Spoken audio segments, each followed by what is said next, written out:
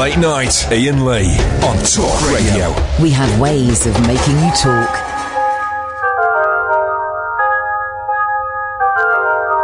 Ding dong, ding a dong ding. Come on, everybody, join in. Ding dong, ding a dong ding. The party is about to begin.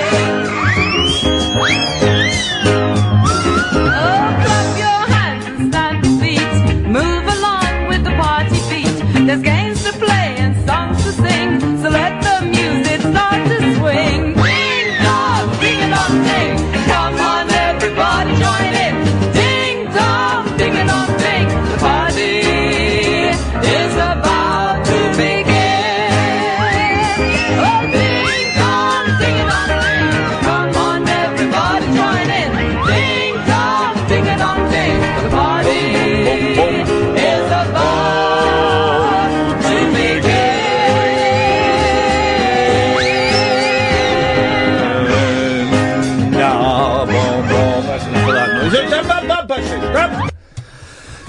Trigger happy, it's Monday, good evening.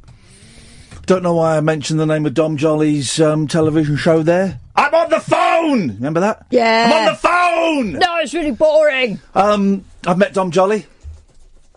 Anyway, 0344 499 1000 is the telephone number. It's the late night alternative with me, Iain Lee. Catherine is in the studio. Whoop, whoop. Sam is there taking your phone calls. He'll take your calls. He'll call you straight back and he'll whack you on the air.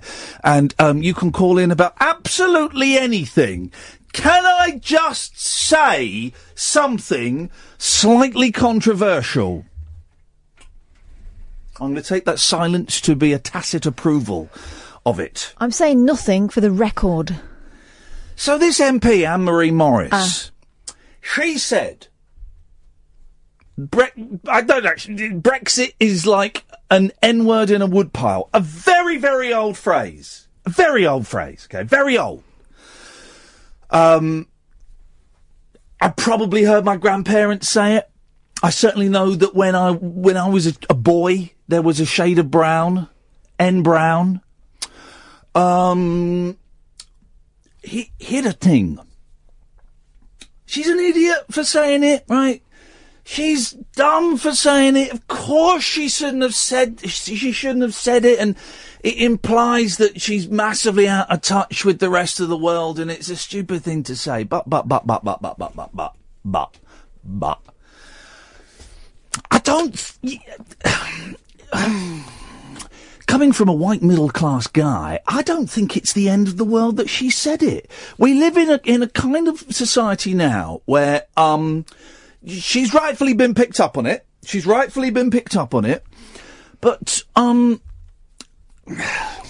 people make mistakes. This is a mistake. It's a mistake. She used very old-fashioned language. My mum, may God bless her, still talks about the pea shop, the Pakistani shop. She'll still say that.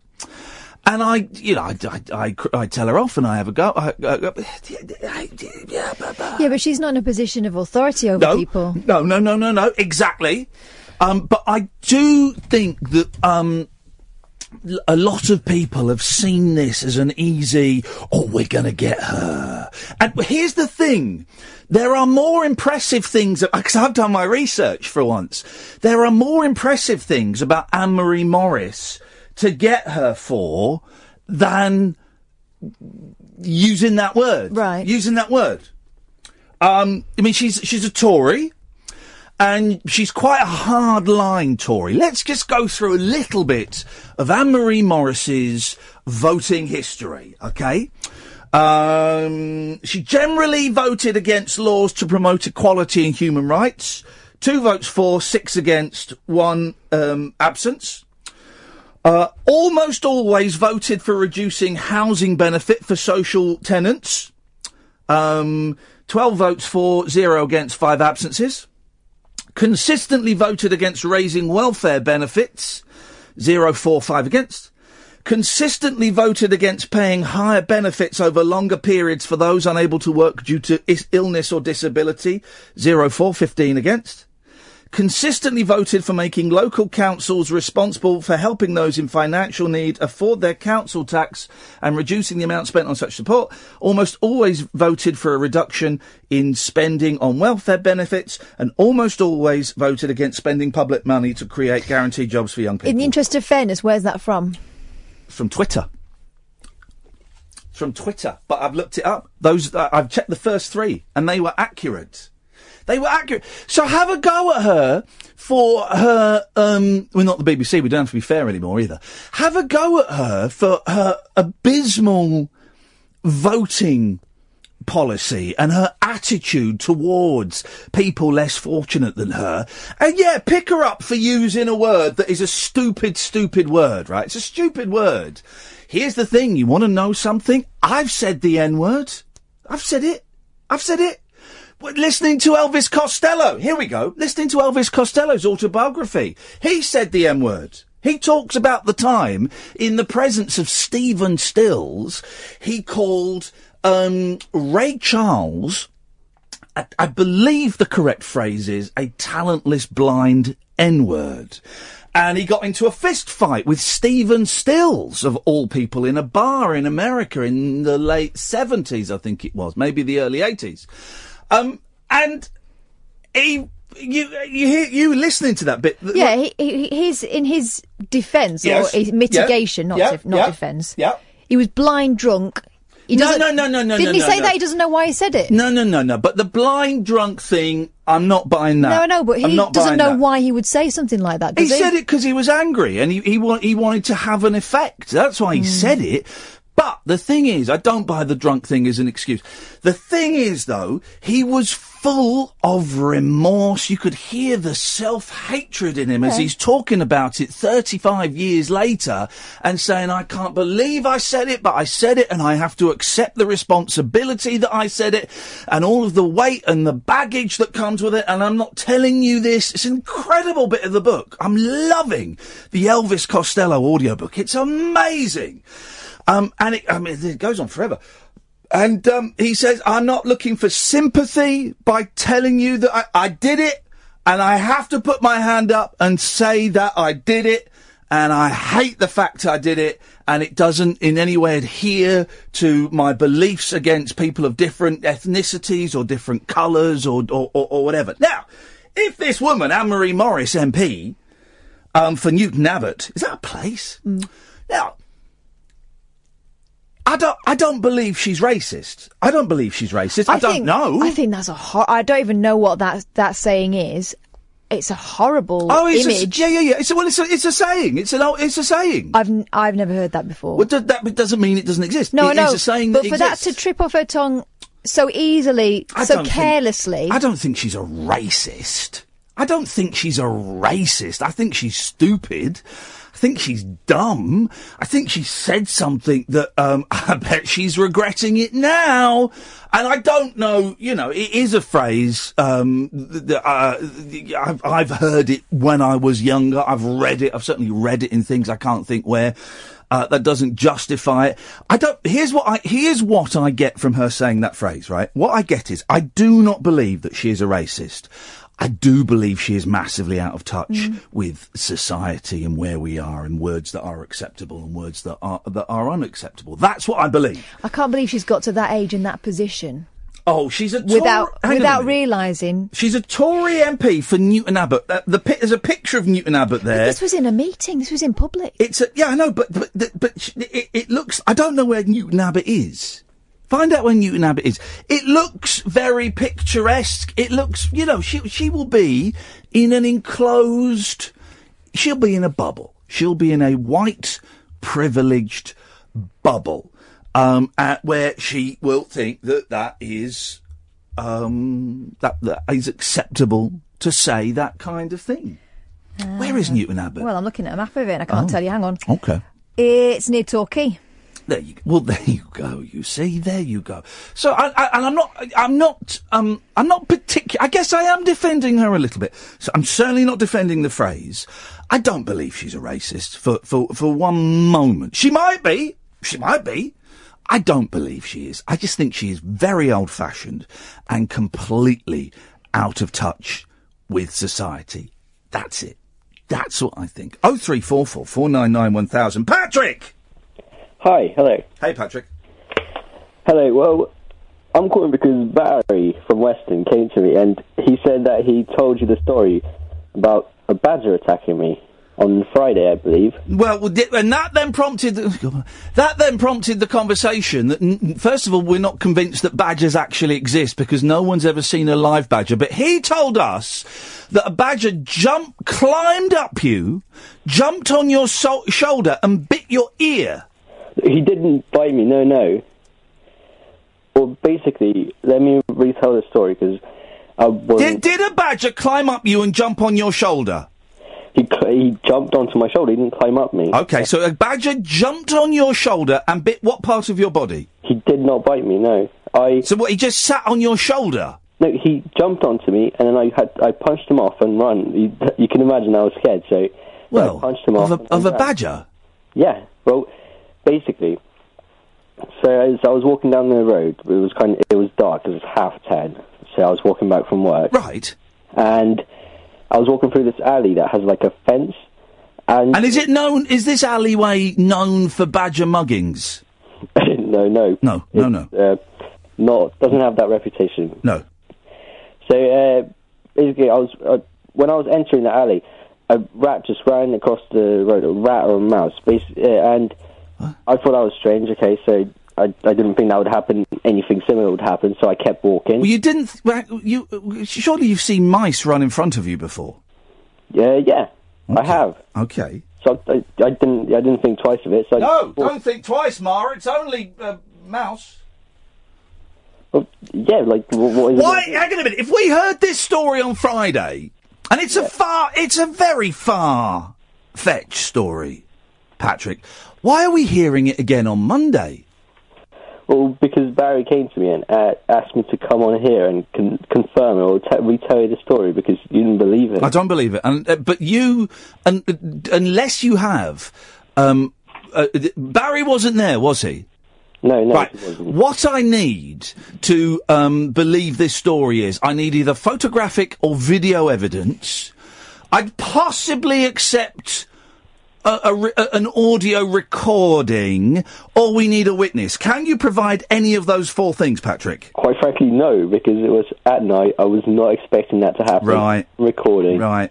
I wasn't taking pictures and I ran, so I didn't think of taking pictures. No. So you're just going to tell the same story that Barry told us last week, and by your reckoning, me hearing a story twice makes it true. Well, I can't make you believe it. I'm here because... And I don't think you will make me believe it. But carry on. Well, basically, that's all that happened. When I was walking up, I heard like a hiss or something, and I thought it was some dog or anything like that. I turned out, I looked, and as I was turning my head, it jumped onto me. I punched it off, and I ran down the road. Hang on a minute. Hang on a second. Suddenly this got exciting. You punched a badger off? Well, I just punched it, and it fell off. You punched him? How? And then I'm imagining, as you were running down the street, this was going through your head.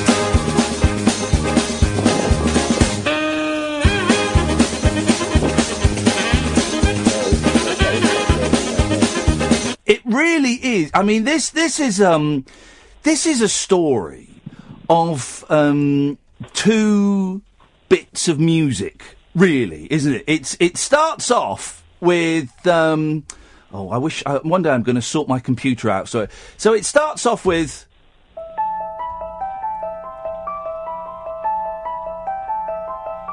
Then the badger jumps on you.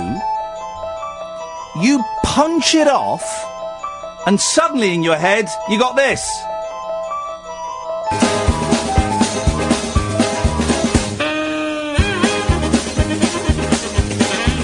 Is that basically what happened, Patrick?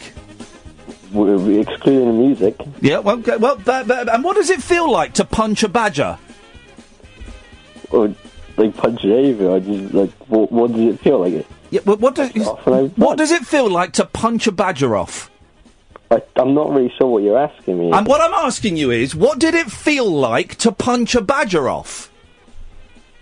Like, nothing. Like, I was scared that it might bite me or scratch me or something like that. Okay, so, but did you not, later on that evening, look at your fist and go, I punched a badger off? No. Hang on a second. Barry! Barry! Yes, Jesus, Ian. I'm losing the will to live with this bloody badger story. Ian, this guy is a really regular, nice guy. He sounds like a fantasist, a sexual fantasist. He punched a badger off.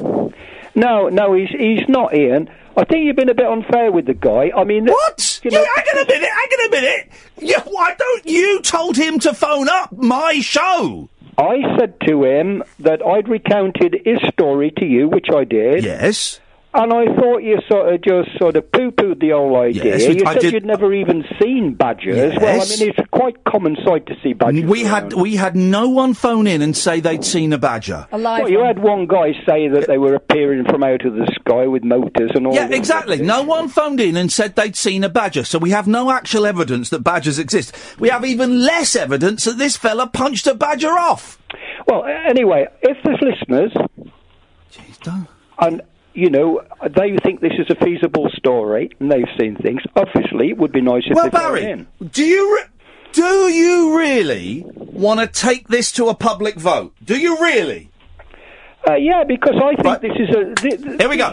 This is one hell of a nice guy. Yeah, sure, but I don't believe the story. Here we go, dear listener. Do you believe Patrick had a badger? Just remember, a badger jump on his shoulder. How tall are you, Patrick?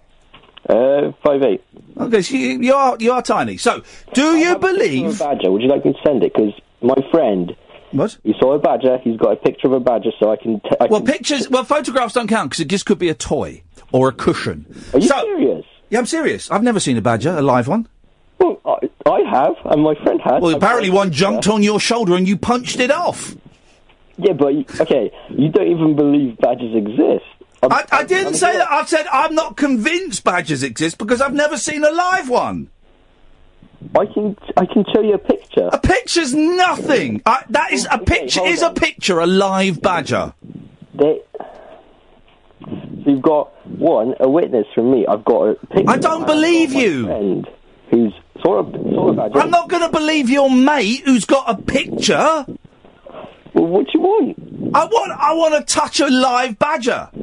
Here we go. Look, Barry wants to put this to a vote, right? So, 0344 499 1000. We'll run this up until 11:30, so there's an hour and 10 minutes. Do you think, dear listener, that Patrick had a badger jump on his shoulder and then he punched it off and ran away? Or do you believe it's bullshine? 0344 499 1000. How's about that, Patrick and Barry? Yeah, can I say one thing here? No, because we're late for the break. 0344 499 1000, the late night alternative with me, Iain Lee on Talk Radio. The radio show for people who know the best part of the day is the night. Late night Iain Lee on Talk Radio. We have ways of making you talk. 0344 499 1000 is the telephone number. You can listen to us online at talkradio.co.uk. You can listen to us on DAB. Or, of course, why don't you download the Talk Radio app? I do it just so I can turn it off at 10 o'clock in the morning. Yeah, I know. Shouldn't have blocked me on Twitter. Well, tonight's talk has ranged so far in the first 23 minutes from the N-word to badgers. There's a John Lennon song we can't play because of the N-word. Woman is the N-word of the world. It's also not very good, is it? Do you know what? It came on the other day in the car and I was singing along to it. It's not brilliant. A lot of John Lennon songs, including Imagine, are and Working Class Hero and Woman is the N-word of the world. I like what he's trying to do. He's trying to make a statement, but I think his statements are very naive. And Imagine is a nursery rhyme, basically. It's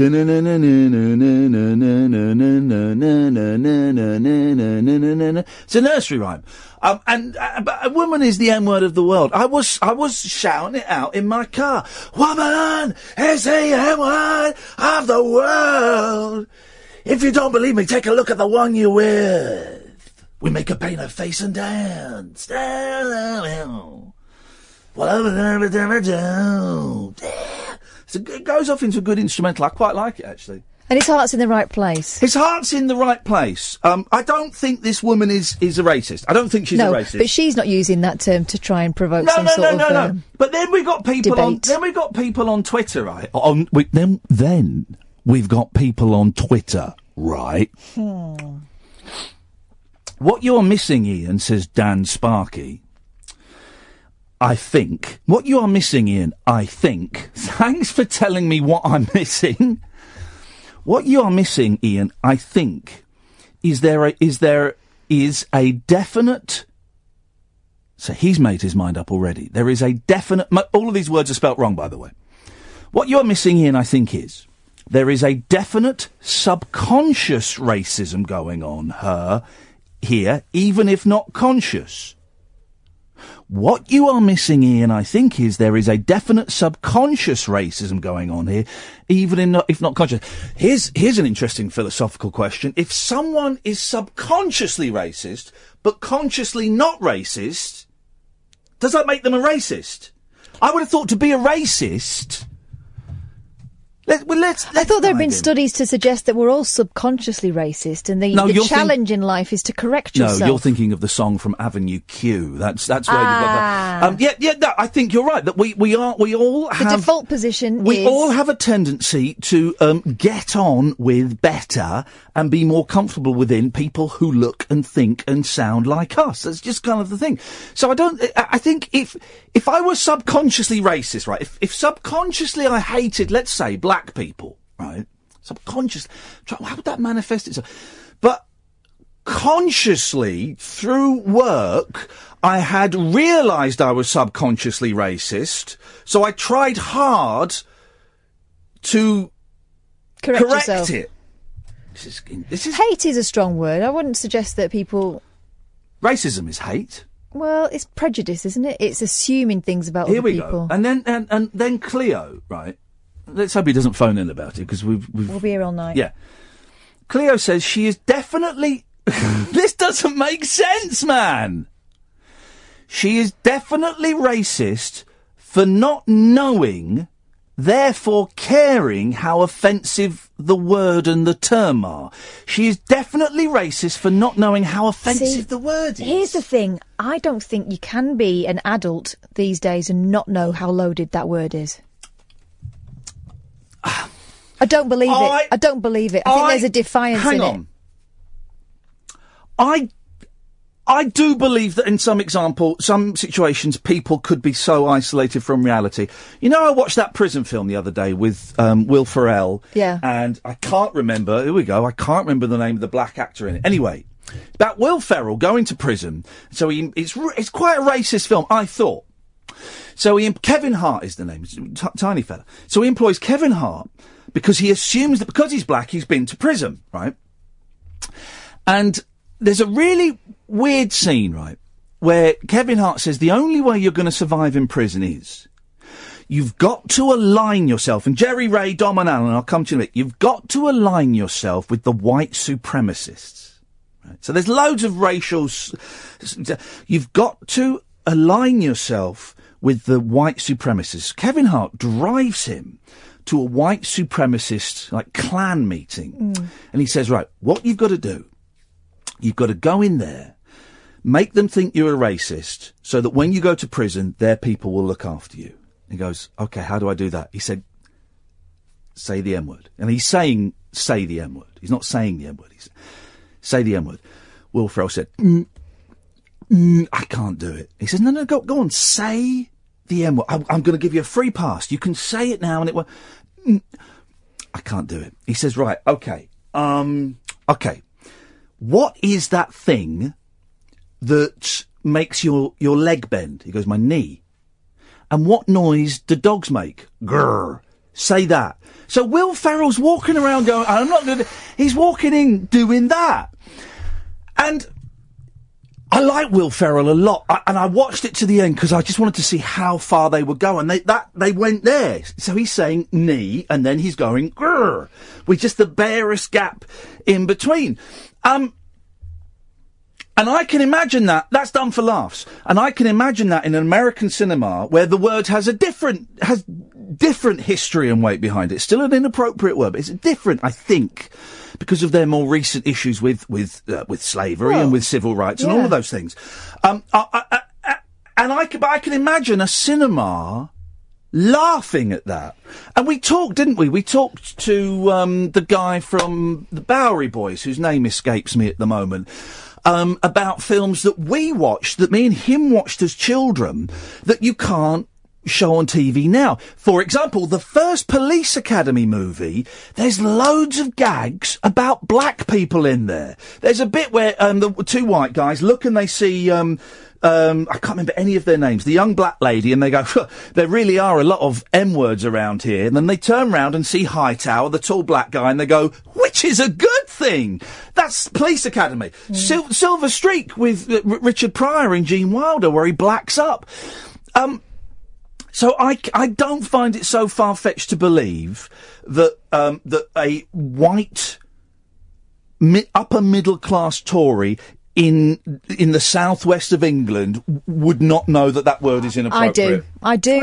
I really do. And I think the fact is that she thought she was in company that would let that comment go as well. I find it staggering. Okay.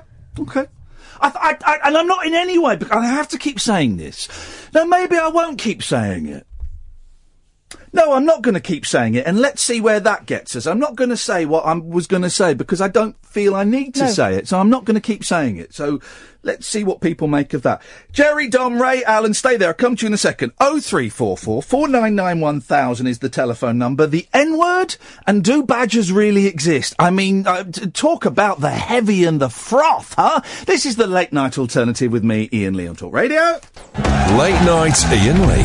On air and off the leash. On Talk Radio. We have ways of making you talk. Big up yourself, Jerry. Jerry? Hello. Hello, Jerry. Just Iain's Anne-Marie Morrissey's contribution to Parliament. Yes, Jerry. Voting record. So I think it's more offensive. Voting is more offensive than language. Yes. Language is just words. Yes. But the whole thing about sticks and stones may break my bones, but words will never hurt me. I never understood that, because words are my tools. I can, you can hurt people with words. Don't trust me. I don't care what people say. I know. I don't care. But her policies are hurting people. What are you doing? Are you racing horses in the home tonight? No, I just got creaky feet. Creaky feet. Great name for a band. I cut my arm on some nuts. Sorry, badgers. Yes, badgers. Ran one over in my driving days. Right in front of me. He ran one over me. Well, are you sure that happened, or did you just see the badger's corpse afterwards? Oh, I think so. He wasn't alive. They live on a farm. I have driven many, many, many thousands of miles. I have never seen a living badger, Jerry. I'm not going to buy into this badger myth. A badger outside Cranage in Middle Holmes Chapel. Yeah. You're going to Manchester again soon, aren't you? We are coming to Manchester on Saturday, July the 29th. In fact, we might do a show the night before at a listener's house. We should probably talk about that, Catherine. Yes. Is that what's happening now? Yes, I think so. We will be in Manchester. There are tickets available. They are only £10 for our lunchtime show. Yes. I'll try and get transport. Well, this is the one that I think is going to be tricky for you, because I think it's upstairs. It's all right. I can provide miracles. I can miracle myself. You see Convoy on telly last night. I don't know the layout of this building, and I think we are upstairs in an old pub, Jerry, and I just think Hang on. Hang on a minute. I'm just saying this, because I just think that you getting up those stairs is going to be nigh on impossible. No, I'm good at stairs. I'm good at can do stairs. Yes. All right. Well, but they can't do stairs. all right. I've warned you, but the show starts at 1, and if you're not in your chair by 1 o'clock, we'll be starting without you, Jerry. I could. Did you see Convoy on telly last night? What? Convoy was on telly last night. Oh, was it? Yeah. Oh no, I was driving back from Newcastle, listening to Elvis Costello's autobiography. Just wanted to. That song that you played at the beginning. Yes. Sound like listening to the band a bit. It does, doesn't it? It's country style. Sound like listen to the band. Jerry, I'm gonna cut you off now. Goodbye. There we go.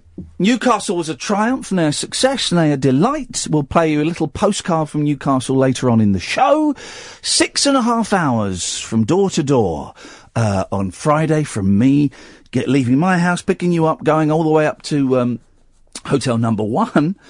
6.5 hours, only 5.5 hours on the way back. Boy, oh boy, at the end of that, I was very tired. Is that because the Earth is turning in the way we were driving? Yes, yeah. It is.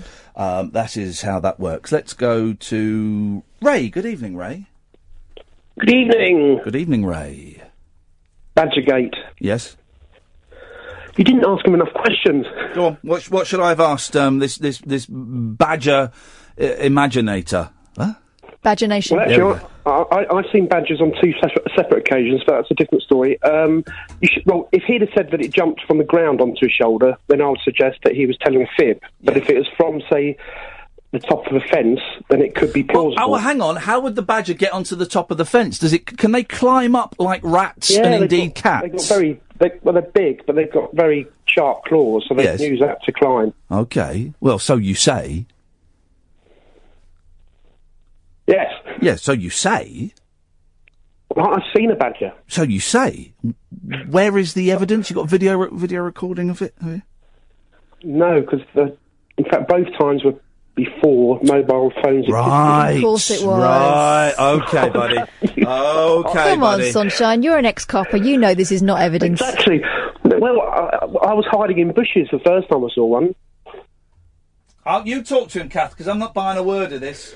Right, you were hiding in bushes. Was this on police business, or was this... No, absolutely, of course. Otherwise, that'd be a little bit off. Yeah, so hiding in bushes, very still, watching... Were you camoed up? Did you look like a badger? No, I was just in dark clothing, watching a house. Right, you weren't enticing the badger. I mean, assuming there is such a thing as a badger, you weren't enticing it in any way, because that would be illegal.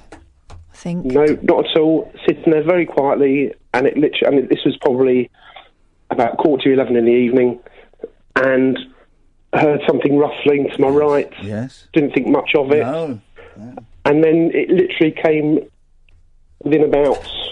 Did you take down its particulars? Maybe being sick. No, I just rustled so that it would go off, and it did. It just went off on its merry way. What's that noise? Just rubbing my chin a bit. It's a bit itchy because the beard's coming back. Ooh, Chili Recon. Oh, Jimmy Hill. Jimmy Hill, may rest in peace.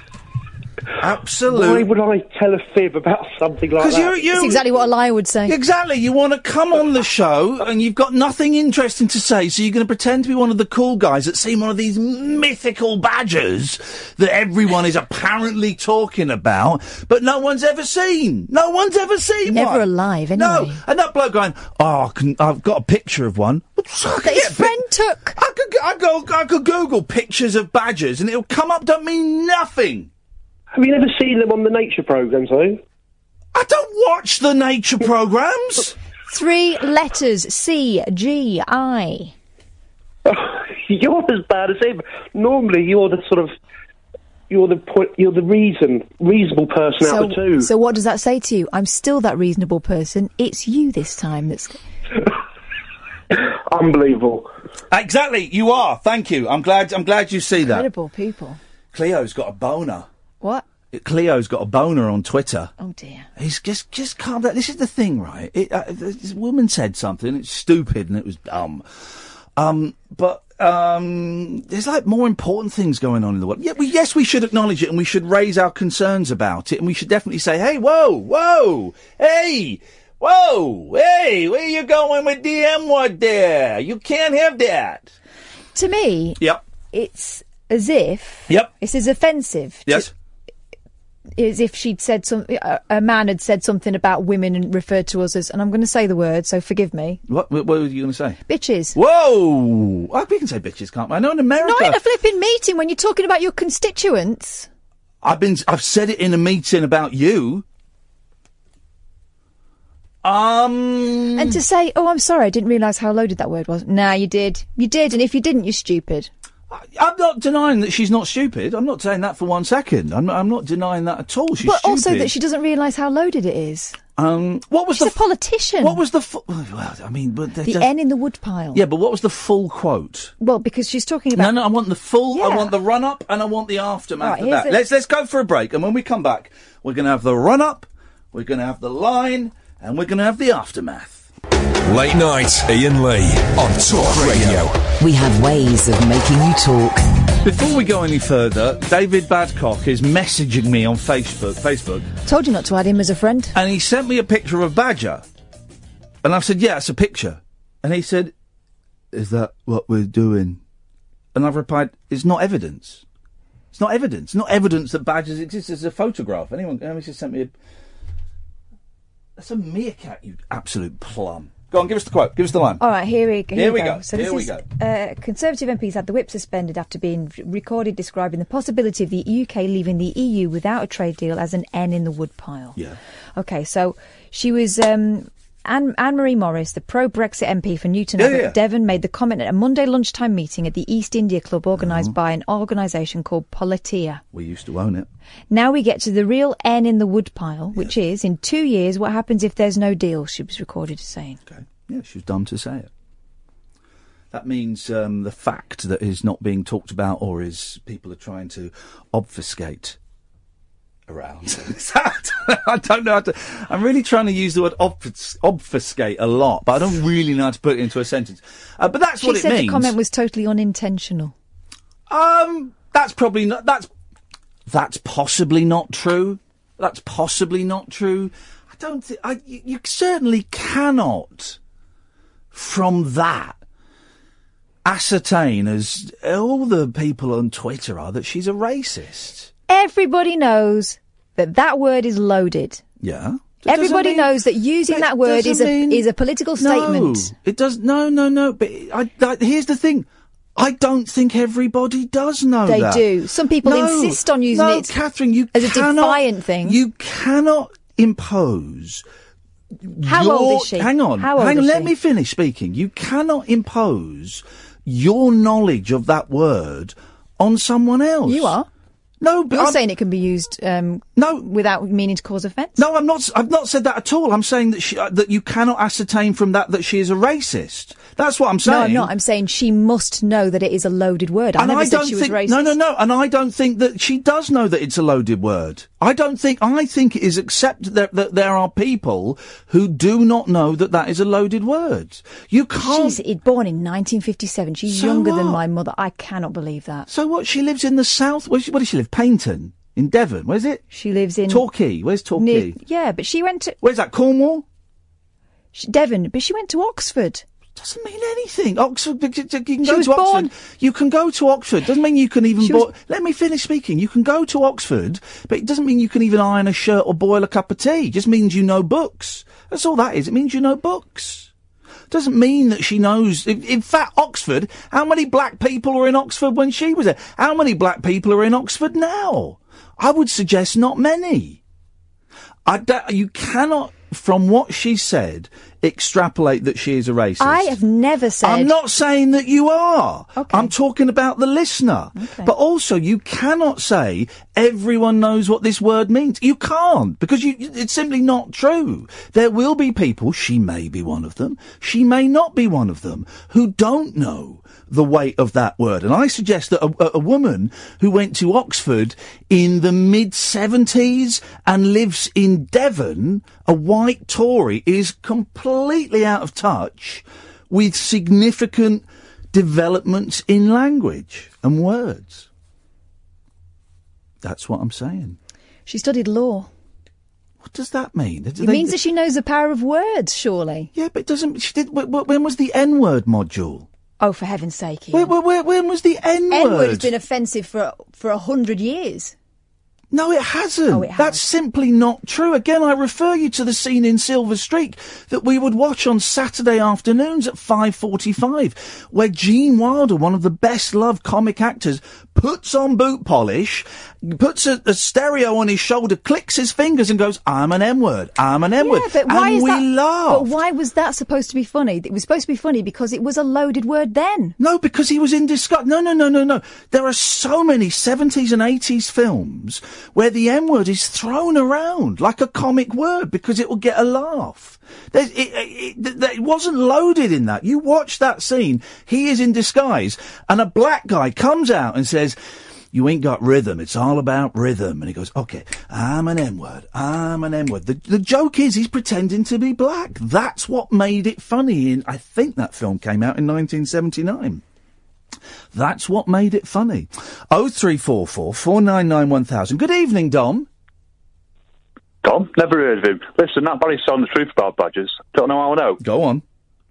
Because my name's Bodger and he got me right in the bloody nose. Thank you very so much. Look at the mac, Thank you very much indeed. Let's go to Alan. Good evening, Alan. Him. Yes.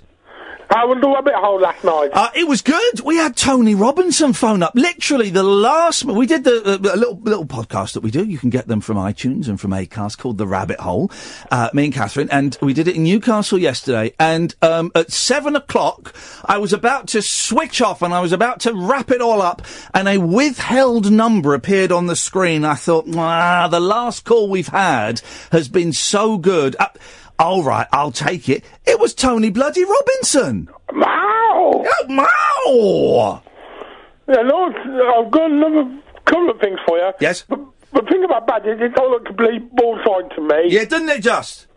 Yeah, and you were talking about the N-word. Yep. I can name a 70s TV program that had racially offensive jokes. Well, you're going to say Love Thy Neighbour or whatever it was. That was the one that started it all. Well, I don't think Love Thy Neighbour started racism. Yeah, we can name loads of things where they do. I mean, it doesn't make it right, but and it doesn't mean that it was necessarily right back then. Now, I've never seen Love Thy Neighbour, or if I have, I don't remember it. Who directed it, Alan? I don't know, before my time, but... Oh, I'll tell you, do you know... Catherine, do you know who directed it? No. William G. Stewart, host of 15 to 1. There we go. There we go. Producer of The Price is Right as well. Yes, he was the producer of The Price is Right. Absolutely correct. Hosted by Leslie Crowther. Come on down now! Oh, I loved watching that on a Saturday night. Yeah. Anyway, going back to Love Thy Neighbour... Yes. It starred Rudolph Walker... which we now know as Patrick Truman from EastEnders. Yep. There we go. These are facts. And I can relate a joke from that. I'd rather not. It was the first reference on the Race Relations Board. Yeah, I'd rather not. We all know what Love Thy Neighbour was. There are some that argue that it was racist. There are some that argue that it was funny. There are some that argue that it wasn't racist because the black person had the power over the racist white neighbour. I don't know. I've never seen it, so I can't, I can't fall, I don't fall in either camp. Maybe there's some clips on YouTube to make up your mind. No, I don't. I've got better things to do than watch Love Thy Neighbour on YouTube. Okay. Thanks for calling. I've got better things to do with my time. I've got much better things to do. Craig. Hey, Iain. Hi, Kath. Hiya. You're not causing another racist Ferrari, are you? I think it's pronounced Ferrari. I think I was trying to do that word, yeah. No. Someone will complain to Ofcom. Make sure you make a note of today's date. Someone will complain, thinking they've heard something they haven't heard. You can't tell from what she said if she was racist or not. No. Like you've been arguing. But it is unacceptable to say nowadays. Yes. With Bill Maher in America, he got into trouble, didn't he? Who's this? A couple of weeks ago. The comedian stroke TV host Bill Maher. Who? Bill Maher. Oh, Bill Maher. Here's the thing about Bill Maher, right? Who hosts Politically Incorrect, right? Here's the thing, right? He's he's been slagging off Muslims for years and years and years, right? And now he's kind of coming around to start slagging off Trump. Bill Maher is a nasty piece of work who hosts nasty, nasty shows, who gets as far as he can up to the line of slagging off Muslims and other people without crossing that line. He's an SH1T stirrer, and we don't need people like Bill Maher. Yeah, he had to have Ice Cube on after he'd done it. And Ice Cube. Did he? Is that the rule in America? If you say the N-word, if you're a white man that says the N-word, you've got to have... was it Ice Cube? Yeah, he was in NWA, so he's good on the N-word. Okay, well, it's the name of his pop group. The Ends with Attitude. He was getting annoyed with Mayer, and in the end he said, that's our word now, you can't have it back. Oh, for goodness sakes. I mean, you know. But it shows, doesn't it, if you're left-wing or right-wing... Everyone on Twitter's just having a right, left wing, oh yeah, this woman said that. All right, brilliant, she said it. You call her out for it, definitely, but there are bigger battles to be won. You are all being... Here's what was making me angry, right, is that people are being sidelined by something that in the great scheme of things, right, is not the most important thing in the world. It's some MP from some, we didn't even know where it was that she's an MP for, that has got no impact on most people in this country. While that, we're looking at that and we're ignoring the fact that we're getting totally stitched up over Brexit because it's going to be a terrible, terrible thing for the country, with the head of Sainsbury's coming out going, well, yeah, of course, food's going up, and after Brexit we're going to have more expensive food and less choice. And all these people are going, Brexit is going to be an absolute car crash, and we're worried because some woman we've never heard of said a word. Everyone's being distracted by it. It's easy targets, isn't it? Well, yeah, and people are right to call her out on it, but it's not the main prize. It's a little diversion, guys. It's a tiny little diversion. When was the last time you saw Theresa May, Craig? On telly? Yeah. At the G20, when she was... Where? At the G20 with Trump. Right, and what did she say? What did she say? Oh, no, you never hear No. When was the last time that we saw Theresa May, our Prime Minister, coming out and addressing the nation? I'm struggling to think of... The general election was, I think, 5 weeks ago this week. I'm struggling to think of more than 2 occasions since then when she's come out and addressed us. I can't think. And since then, we've had blooming Grenfell. With the whole general election was a farce. We've had Grenfell. We've had so many things happen. I can't think of when she last came. I've got no idea what Brexit is. I don't know what Brexit looks like. I don't know what it's going to be. At the moment, I'm worried it's going to be bad for me and my pocket and my kids, more importantly. But I don't know, because our Prime Minister is shit scared of coming out and talking to us. And people are worried because some woman we've never heard of said a stupid, horrible, nasty word. They've learned, because in the American election, Hillary Clinton didn't hold a press conference, and Trump did what he did. They've learned that if you don't say anything, you can't get done for it. Exactly. She's our Prime Minister, and she has got to be. It's hard. I need an outtime, please, Sam. It is hard to think that we could get a Prime Minister worse than David Cameron, but boy, oh boy, we've got one. We've had the 2 most incompetent Prime Ministers that were certainly in living memory for me, and probably in the last 50 years. And she has not come out and she has not said anything. That's what gets to me, is that we are being driven off the edge of a cliff about Brexit. Our Prime Minister has not come out and addressed us about the horrible events of Grenfell, about all the terrorist actors, all of that horrible stuff going on. We've got none of that. And people are worried because some woman who I've never heard of and will never hear of again said something really, really stupid. It's true. It's a distraction. There you go, you see, it's a distraction, that's what it is. Thank you, Craig. 0344 499 1000 is the telephone number. Paul, stay there, we'll come to you after the news. It's been a fiery first hour. I'm quite thirsty. You thirsty? No, is that a hint, though? Well, it's a hint for either you or Sam to make some magic fire water appear. I'm not thirsty because I've been drinking water all day. You have been drinking water. Here's the thing. We'll tell you about Newcastle after the news. We had a brilliant, brilliant time, but there were an awful lot of meat. Oh. Both of us trying to lose weight, and the amount of meat that we ate. And on the Sunday before the show, we're at the venue, the Stand in Newcastle, and the guy said, "Do you guys want something to eat?" We went, "No, we're all right." We do a cracking roast. A roast dinner, you say? Cooked for us. And it was huge. I thought it'd be a Ponzi pub one. It was massive. I saw the bloke behind us on the table. I went, "Struth, we should have got one to share." So we're both trying to lose some weight now after failing miserably. Anyway, Paul, stay there. 0344 499 1000 is the telephone number. You're listening to the Late Night Alternative with me, Iain Lee. Talk Radio. 0344 499 1000 is the telephone number if you want to give us a call. You can call in about any of the stuff we're talking about or anything that grabs your fancy. The Late Night Alternative with me, Iain Lee, on Talk Radio. Late Night, Iain Lee on Talk Radio. We have ways of making you talk.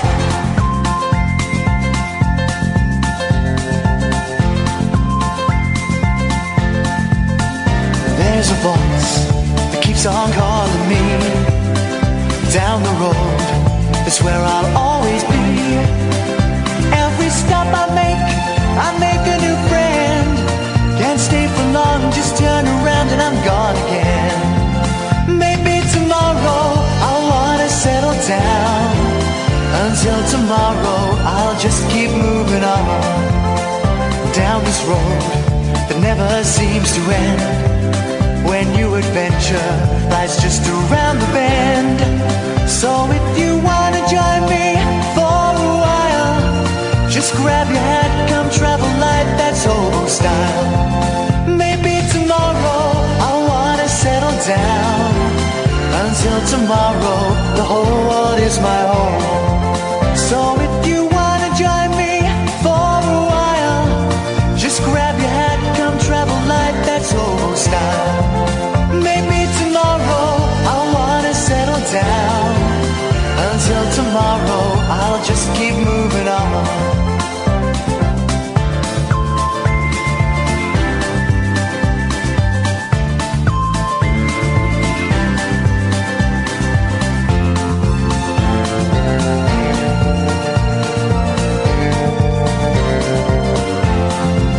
Maybe tomorrow I'll wanna settle down. Until tomorrow I'll just keep moving on. There's a world that's waiting to unfold, a brand new tale no one has ever told. We've journeyed far but you know it won't be long. We're almost there and we paid our fare with a hobo song. Maybe tomorrow I'll wanna settle down. Until tomorrow I'll just keep moving on. So if you wanna join me for a while, just grab your hat, come travel light, that's hobo style. Maybe tomorrow I'll find what I call home. Until tomorrow, you know I'm free to roll. 0344 499 1000. It's been a feisty first hour, dear listener. We have talked about badgers and we've talked about the M-word. And never the twain shall meet. Here comes the refreshments. Thank you, Catherine. Can you check that the aircon is on? Because I tell you what, I am sweating. Oh, it's on at 20. What the heck? Jeez. Who's been walking in here? Can you explain? Let me find this tweet. Nigel says, we can't say the N-word, but you can say the B-word, which is offensive to Christians. Which B-word? Well, I don't know. It just says the B-word. Beelzebub. Well, what B-words are there? Bitch? Mm-hmm. Why would that be offensive to Christians? I don't know. And I said it. Bastard? To Christians, not to Christian. Specifically to Christians. Nigel Greenwood on Twitter, can you give me a little bit more informazione, s'il vous plaît, on which B word you mean? And if you mean the B word I used it to highlight the fact that that is a powerful word. And if you're talking about your constituents, you've got to be careful about how you refer to them. Why would the B word be offensive to Christians? It wouldn't. If that's what you mean, Nigel, we disagree, but give us a ring. I can't think of any... let us know, Nigel. Let us know, because I'm intrigued as to intrigued to it. So we went to Newcastle, 6.5 hour drive. All the way up, we listened to the Elvis Costello audiobook. On the way back down, we listened to the Elvis Costello audiobook. It's still going. I thought it finished at 12.5 hours. That's why I was listening to it all the way down, because I thought, I'll finish it tonight. I'm on about 14.5 hours now. He's just written My Brave Face with Paul McCartney. Oh, blimey. That was a while ago. I love it. I'm really enjoying it. He seems like a really nice bloke and a bit of a shagger to start for a long, long time. Trouble. That was the thing that I took from it, and I did, on the occasions I was allowed to speak in that car journey, I said to you, he does very well, doesn't he, for a very average-looking bloke. You called him a minger, which I thought was offensive. I thought that word is offensive to plain lads like myself.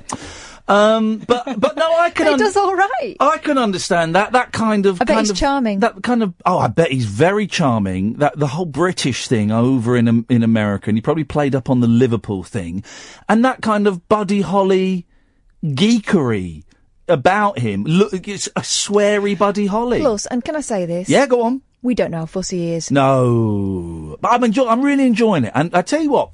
And it does loosely tie in with Anne-Marie Morris, the MP, because there is a big bit about that. I'd forgotten the story where he called Ray Charles a talentless blind N-word and got into a fist fight with Stephen Stills. And then at the end of the story, he talks about going to see his wife, Diana Krall, playing, and he stood in the wings, and Ray Charles walks... You can see Ray Charles... Years later, and it's been like a big story, years and years ago, he sees Ray Charles walking towards him, and he just bows his head and says nothing. Still feels terrible about it. As well. But it's a really, really interesting book. But Newcastle... Paul, I'll come to you in a minute. 0344 499 1000. Hey, guys, we love your city! We love your city, even though hardly anyone there had heard of Talk Radio. They'd heard of James Whale, thought he was a tosser. They'd heard of Talk Sport. They hadn't heard of us. So that advertising campaign is going really, really well, guys. Thanks, Denny. Thanks, Mr. Murdoch. Thanks, Miss Brooks. Thanks, guys. That's going really, really well. Really well. The stealth advertising where we don't mention we've got a radio station. I like it. Modern. I like it. And we had about 40 people came and saw our show on the Sunday night, and they were all delightful. And none of them from Newcastle. No, none of them were from Newcastle. Quiet in the first half. I did think we were tanking and were dying, but they all seemed to. Second half, lots of laughter, and they all seemed to enjoy it. So they all came back. They all came back, and they were all very. So everyone who came on Sunday, thank you. Please spread the word. About this show and about the rabbit hole, but primarily about this show, and tell people they can tune in. We listened in my car up in Newcastle, so DAB, Talk Radio works on DAB, and of course they can download the apps and listen anywhere. But there was a lot of meat. On the Sunday, we had a full roast dinner before a show. I like to do a show on an empty stomach, because I like to have energy, and a full roast dinner really weighed me down. We were both ready for a kip, weren't we, really? Man alive. But it was incredible. But the night before, we'd wandered around Newcastle, Saturday night, trying to find something to eat. Didn't want to eat in the hotel. Very rarely do I eat in a hotel. We wanted to go and find something. And we struggled. Maybe we were looking in the wrong places, Newcastle, I don't know. By the way, Kira's just texted 87222. Just brought my dad the Billy Idol audiobook on your recommendation. I've had so many people get in touch saying they've bought the Billy Idol book and loved it. Honestly, guys, it will, Kira, your dad will not be disappointed by that. I've had about a dozen people get in touch saying I've bought it. I love it. I'm hooked. It's a very silly book. Oh, it's so Moorish. But Newcastle, we struggled to find anywhere good to eat. Really. There were lots of places with people outside vaping and fighting. Well, not fighting, but shouting.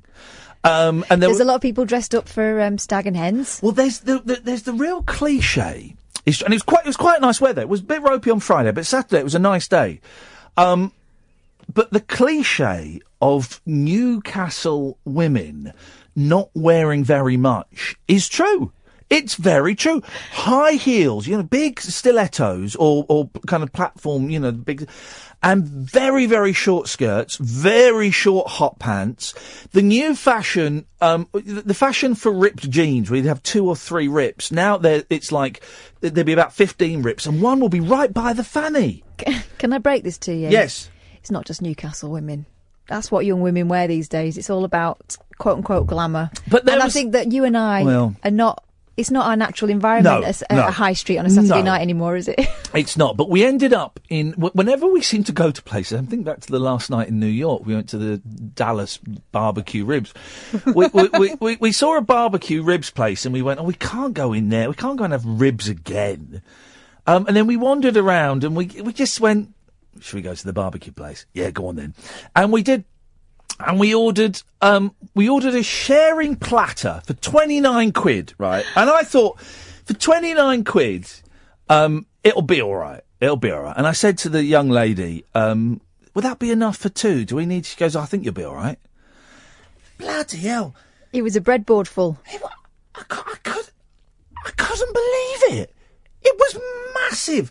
And there was, I don't even know what brisket is, but I love brisket. There was brisket, there was pulled pork, there were chicken wings, there were ribs, there was another one. There was a sausage that you liked. There was the sausage, it was a bit like a chorizo. There was a cup full of spicy beans. There were the most delicious chips I've ever had in my life. Didn't have any American cream soda, but it doesn't matter. I had a nice tea.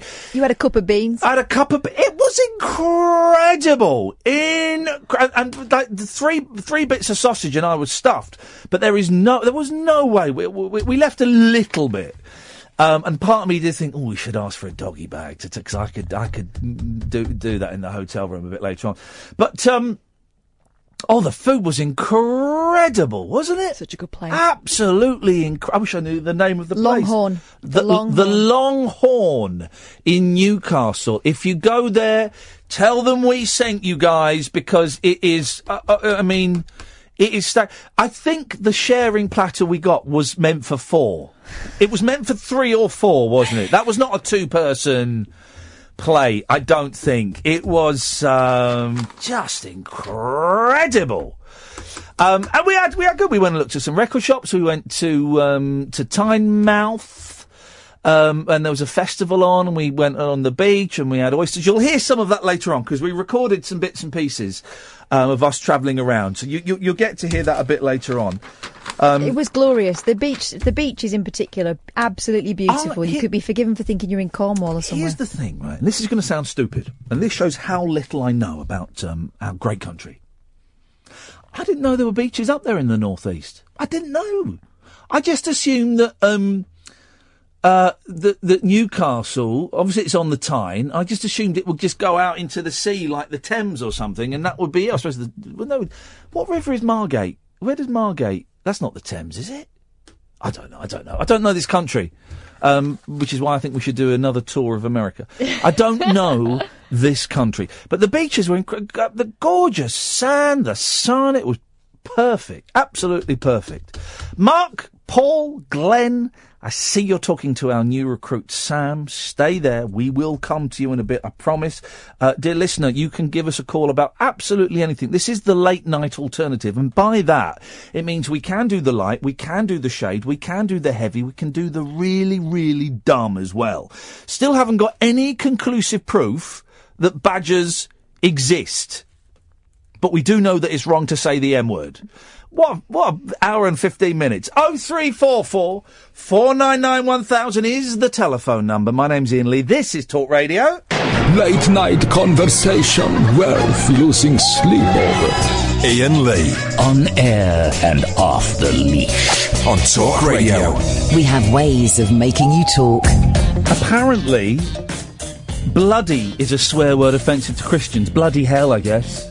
The blood of Christ, I suppose it goes back to as well. Well, gore blimey means God strike me blind. Yeah. Yeah, bloody hell, I suppose. I think crikey even is a euphemism. It's for Christ, isn't it? Yeah. Gee whiz, again, another one. I mean, gee whiz, what's that? Jesus Christ. No, it's not. No, it's not. You just made that up. That's sort of just an American thing. Yeah, good G's. Bryn's not listening to the show. Bryn's angry on Twitter. Oh. A while ago, you were having a go at people for using the word, and he types the word retard. But the M word is okay. Doesn't type the M word. Types the R word. Doesn't type. A while ago, you were having a go at people for using the word R.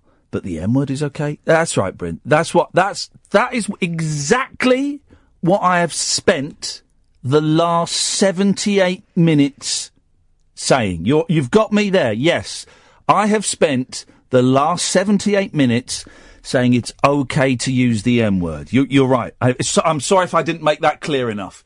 I think it is okay to use the M word, Bryn. You've absolutely been paying attention and you have totally got the point I was making. Well done. Why don't you switch off the radio now and go and have a lie down? Because I don't want you to do too much thinking, buddy. It might, your ears might pop. Mark. Good evening, Mark.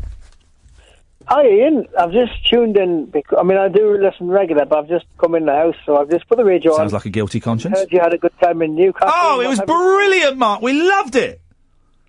Did you go down to the quayside where Betty Surtees pub was? Because there's a lot of history down there. No. It's a pub. It's an old pub from the 15th century, like an old jailhouse. Now, hang on. Is that the guy? Is that the guy Simon that we phoned up on there? Simon. What pub are you talking about? Betty Surtees pub. It's called Betty Seddy. Who's Betty Seddy? Oh, she was rescued from the pub, and the dog. There's a big load of stairs called the Dog Leap Stairs, and the guy came down the stairs with the horse together. Apparently, it's well known. You're making this up. A lady was rescued from a pub by a horse coming down the stairs. The Dog Leap Stairs at Newcastle. A guy came rustling down the stairs on a horse to rescue her from the pub because her dad kept her locked up in the room up the top. The Betty Surtees pub, yeah, in the Middle Ages. We did not go. If we'd have known about the Betty Seddies, we would have gone to the Betty Surtees house. But we did not know about Betty Seddies, I'm afraid. Oh, well, that's just one of the little historical artifacts. Did you go in the Keep, Newcastle Keep, or not? No. Here's the thing: we were there. We got there Friday night. We left Sunday evening, 8:00, 7:45. We left, and then we only had so much time. Friday we were working. Saturday we had a day off. We did go for a drive, and we went to Tynemouth, and we went to the market there, Cresswell, which oh, brilliant! Yeah, so we did see stuff. Great places that you could have a look at if you go back up there again. Up in Northumberland, don't tell us after we've been there, Mark. Why didn't you phone up last week? I know, you could have went to Lindisfarne, Holy Island. That would have been a really interesting place to go and have a look around. Oh, dear. Well, you should... I don't know if we'll be going back in a rush, Seaton Delaval's a really nice place. Or you could have went up to Chillingham Castle. That would have been great. Yes, Up in Northumberland, Chillingham. A huge castle. Please, but why is he telling us about places we could have gone to? Mark! Oh, sorry, I didn't know you were going up there. But I'll tell you what, if you go... I'll tell you what, do. When you go online and look up Chillingham Castle, it's a huge castle. It's not a ruin; it's a proper castle. Oh, and it's all in a structure. Here's the thing. I'm going to let you into a secret, right? Right. I live almost next door to the greatest castle, not only in this country, quite possibly in Europe, Windsor Castle.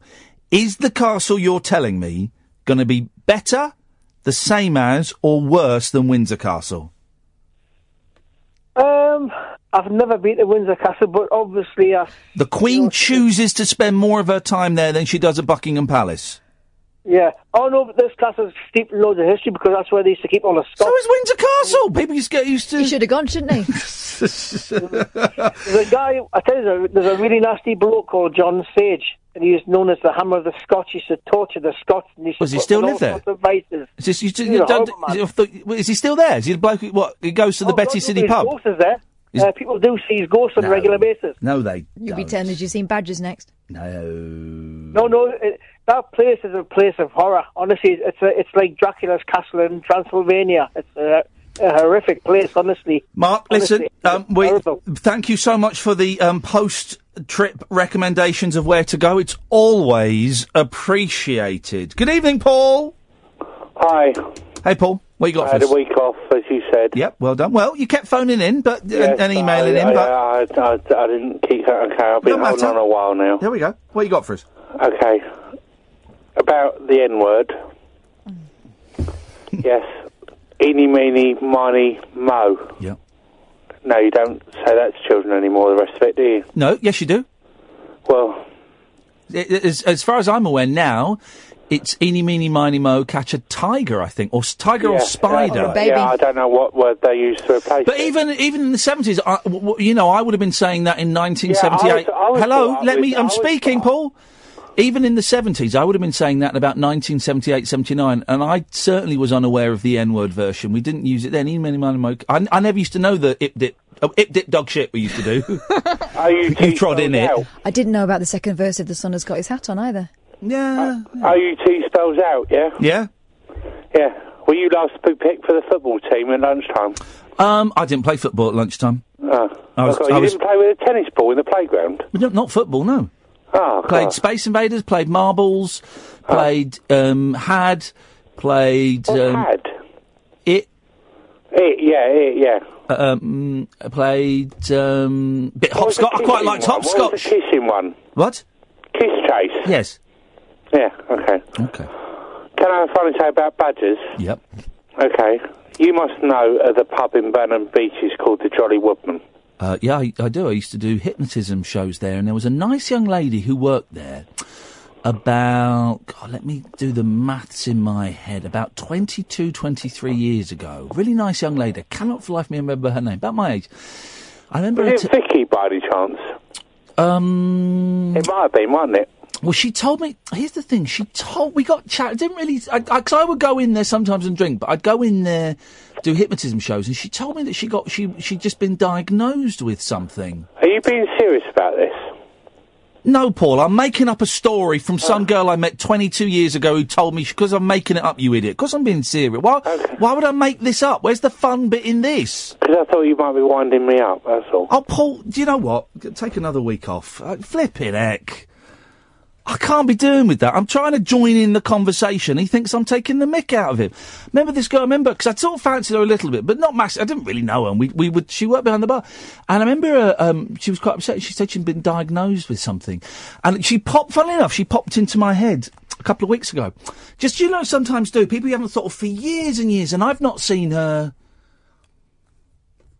22, 23 years. I've not seen her. And she just popped in and I thought, oh, wonder what happened to her if she did get ill, or if I don't know, the people that you've not thought of for years and years and years, floating around in your head. I will tell you what happened today. I had a meeting today. I'm doing a job next year, and I had a meeting with the people that were doing it, and surprisingly, they were delightful, which is always a bonus. I've done jobs where you meet people and come away thinking, well, there it is. They're actually really, really nice people, and we had a really nice chat about the show, and it was at Waterloo. We met at Waterloo, and I came out of Waterloo at this big train station, mainline station and underground station, okay?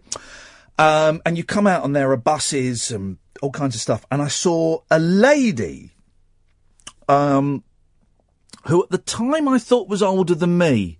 I think if she was older than me, she wasn't much older than me, but she had one of those, my mum used to have one, she had a walker, where it's on wheels. So it's sort of like a Zimmer frame, but it's sturdier and it's on wheels.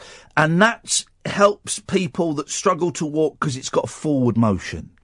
And she was stood in the middle of the pavement, just stood there. Look, not really doing anything. And I walked past her and she just didn't look anything like my mum. But she just reminded me of my mum. One of the saddest things in the stories of my mum is when she was still at home and wasn't getting carers going to visit her.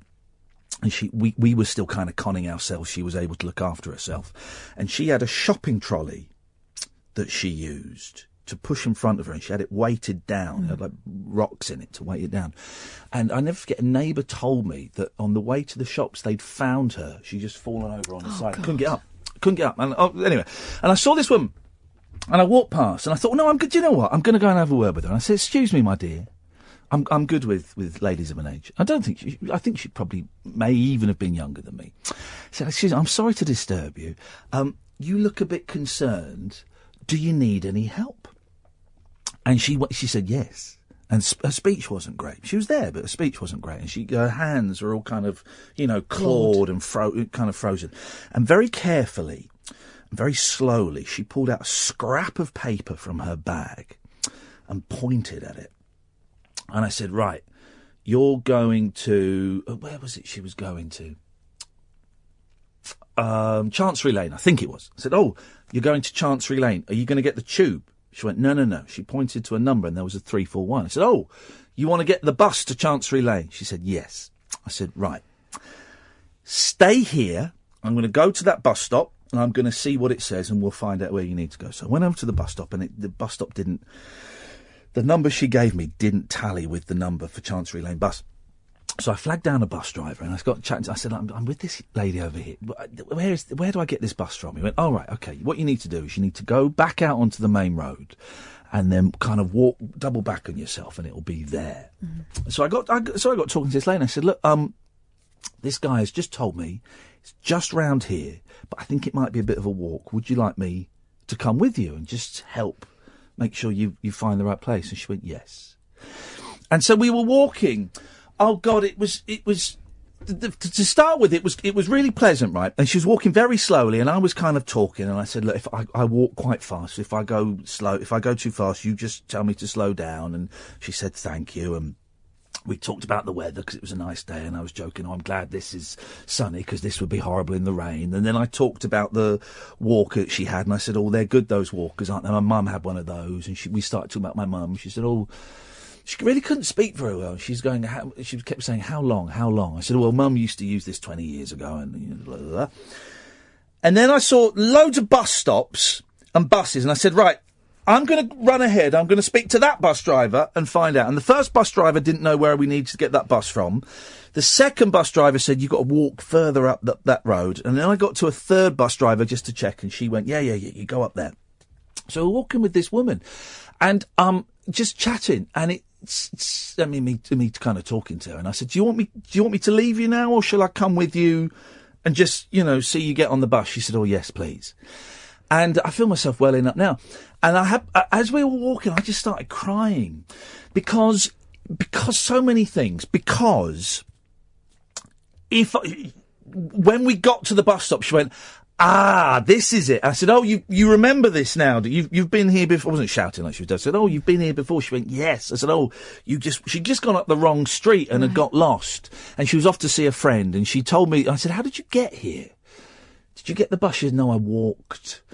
And our walking was so slow. I mean, it was really, it was a shuffle. And as we got to the bus stop, and by coincidence, I said, oh, there's your bus coming now. Let me go ahead and I'll speak to the driver and I'll get him to wait for you. And I got on and it was a young lady driving. I said, I'm with this woman here. Can you just wait? I just want to make sure she gets on. And she came and she got on and I showed the lady the bus where she was going. I said, can you just keep an eye on her and let her know? And she said, yeah, fine. And someone got up and gave her the seat. And I got off the bus and I burst into tears. It was the saddest thing. I'm going to cry now. And I put my sunglasses on and I was in floods of tears. I was partly in floods of tears because I was really, really tired because of that drive last night. And I got back about 3 and I was up at 8:30 because I had to take my youngest to the dentist. And I was in tears because of him, because he'd been really upset because he had an injection of the tooth out and it wasn't the fun thing he thought it was going to be. So I was in tears about that. I was in tears for this poor woman. This poor woman who was just stuck there. And, had I not helped her, I'm sure someone would have come along and helped her. But I have no idea how long she'd been there. I have no idea how long she would have waited before someone else came along. I have no idea how far she walked, but I just think, Christ, that would have been torturous to her. Just this and that, even lifting up the wheels on a dipped curb to get up on the curb. And I was deliberately not helping it. Every now and then I said, do you want me to just lift the front? She'd go, yeah, I'll go, fine. And I never took anything for granted, never did anything that without saying, do you need a hand? Are you okay? She would say, yeah. I cried for my mum. I really cried for my mum because there were years when she was like that. And I did a lot for her. But I could have done more. And I also cried for her because her life right now sucks. My mum's life sucks. And I said this before, that she nearly died twice last year. And I wish my mum had died last year. Imagine wishing that. I wish she had died last year. There was, when they saved her, I was like, brilliant, they've saved her. Oh, she's got nothing to look forward to in her, and it's the saddest thing. And I just cried because the world's a bit rubbish sometimes, isn't it? And some people get dealt really bad hands. But God, the determination to go and see her friend. She was incredible. She was, and it did hit me. I just assumed she was older. I've got no idea how old she was. But as I walked away, I said out loud, I think she was younger than me. And I've said this before, if I ever get anywhere close to my mum, I'm done. I'm not living like that. I want to, and we've got a friend of the family who's very, very ill at the moment, quite suddenly has taken a turn, and, and it's looking like that's coming to an end. So there's all these, aspects of mortality and looking at my kids. Oh, jeez, man alive. Anyway, so that was my day. But she was a really nice lady, and what was nice, all of those bus drivers were really keen to help as well. They were all quite concerned about her when I pointed her out, said, I'm with this lady. Yeah, but the thing is, it just takes one person to flag it up. Yeah. I think people are genuinely and generally good at heart, and they can always see that a soul in need, is something they want to get involved with. It was nice when I got on the bus. The young lady driving it was really keen to help, and she said, I've got this covered. And she said, I'll let you know when we get to your stop. Yours is the last stop. Fella got up and gave his seat and all of that, and I don't know.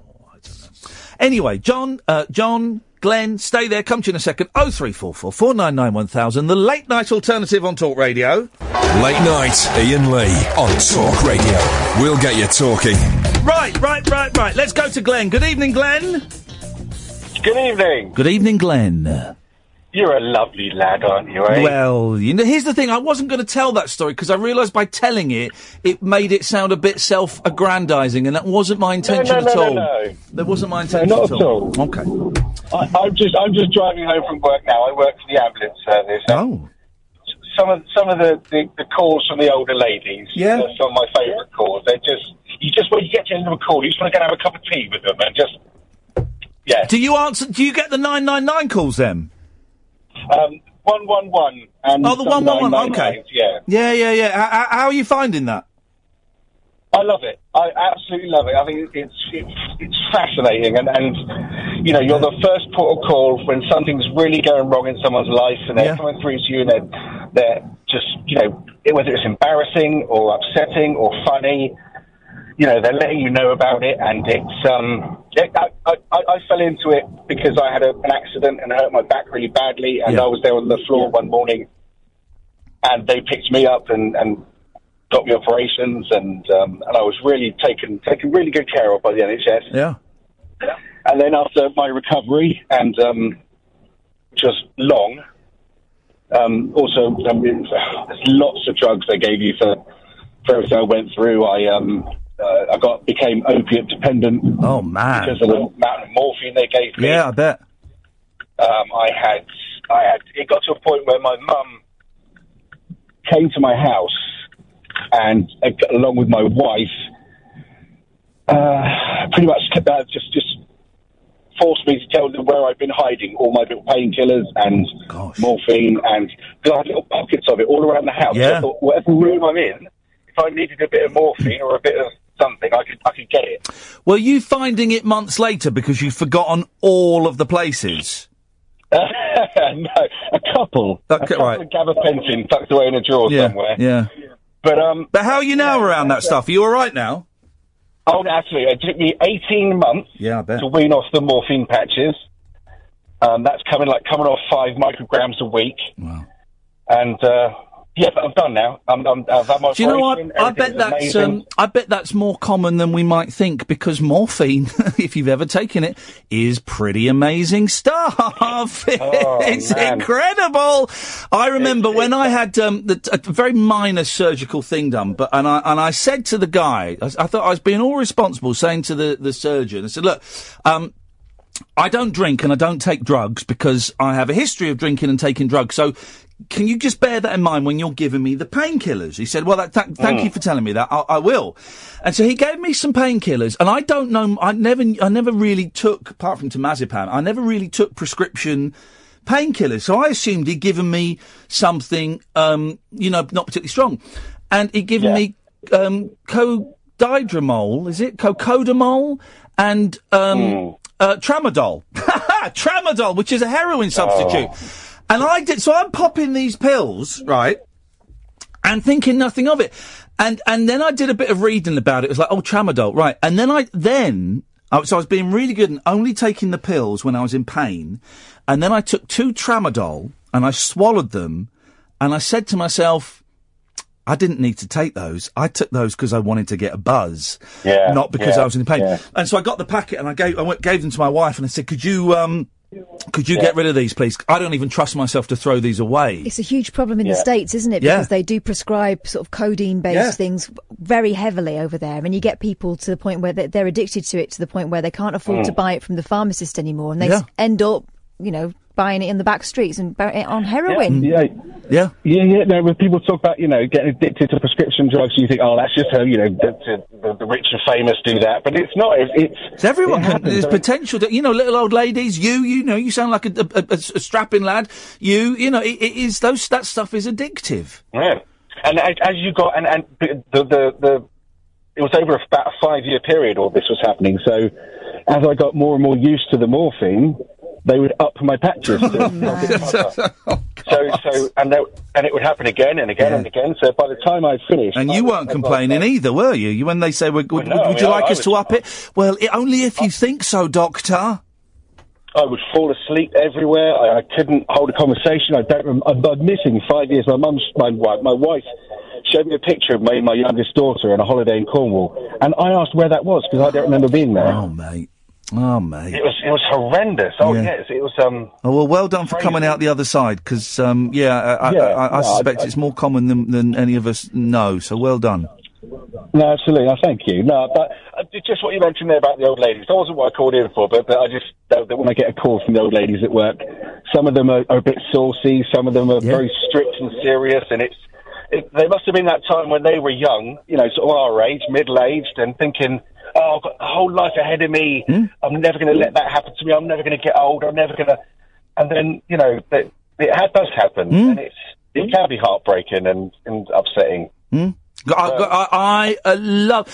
really good as well at judging. I remember doing this in front of a friend, in front of Simon, and he said, I can't believe you said that to that old woman, calling them love. I'm really good at judging, and I get it right, I would say 9 times out of 10, which ones enjoy being called love by a, quote, younger man, and those that would find it a bit patronising. You can see, you get a cheeky little twinkle in the...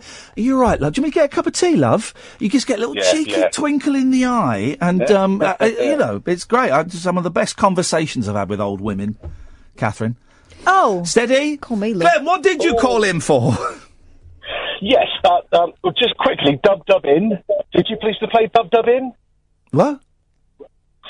You were talking about games you played when you were a kid. We used to play Dub In, but other people called it 40-40 in. What the hell are you talking about, man? I think you're back on the drugs. What is this? the geezer you were just talking to. Yes. You were talking about games you played when you were a kid. There was a game called Dub In. No, go. How did you play Dub In? Not Dub In. What? Dub In. Dub. What's he saying, Catherine? Dub In. Dub In. Yeah. Oh, like Dip Sky Blue. No. What? Dub In. Do it then. Right. Can everyone just stop saying Dub In? Tell us how one plays it. You had one person who was it. Yes. And you'd have a base like a coat or a cricket stub or something like that, whatever they're called. Yeah. Cricket wicket. That's home. And then everyone else would go and hide. Yes. and then the person who was it would walk around it, and as soon as they found someone, you then race that person back to the base. Yeah. And if you got there before the person who's it, you said dub in, and you were safe. From what? And then it was, and what? What were you safe from? Being it. Being it. So he was then it? No. Who? He was always it. Who's it? He was it from the start. The one that got tagged. Right. No. No. If you got tagged, you were out. Right. You're not in. You're dubbed out. The whole lunch break would have been taken up explaining the rules. You're not playing, Ian. Oh, God. So... Anyway, that's not even what I called about either. This guy's doing my nutting. Go. What did you call in about? Right. I called last Thursday. Yes. About your being let down by Fringe. Yes. Yeah. Yes. Now, that was my first ever call to you, and I know you explained to people that if you actually call, you will be put through. Yes. And I'm on when I listen to you, I think, of course you will, that's how it works. Yes. But then when it actually happens to you... Yes. I had a bit of a Brian Wilson moment. Uh-oh. I like when you had with him... Yeah. And you asked a stupid question. Yeah, I did. And I did... for my first call, I didn't say hip, hip, hip. I didn't ask what kind of cake. Oh, thank Christ. I didn't have my age guess. No. And I just... Can we just do it again? He's 36 years old, man. Oh. Do you think? Yeah, I do. How, what's the most you've ever been out with someone? I don't say it.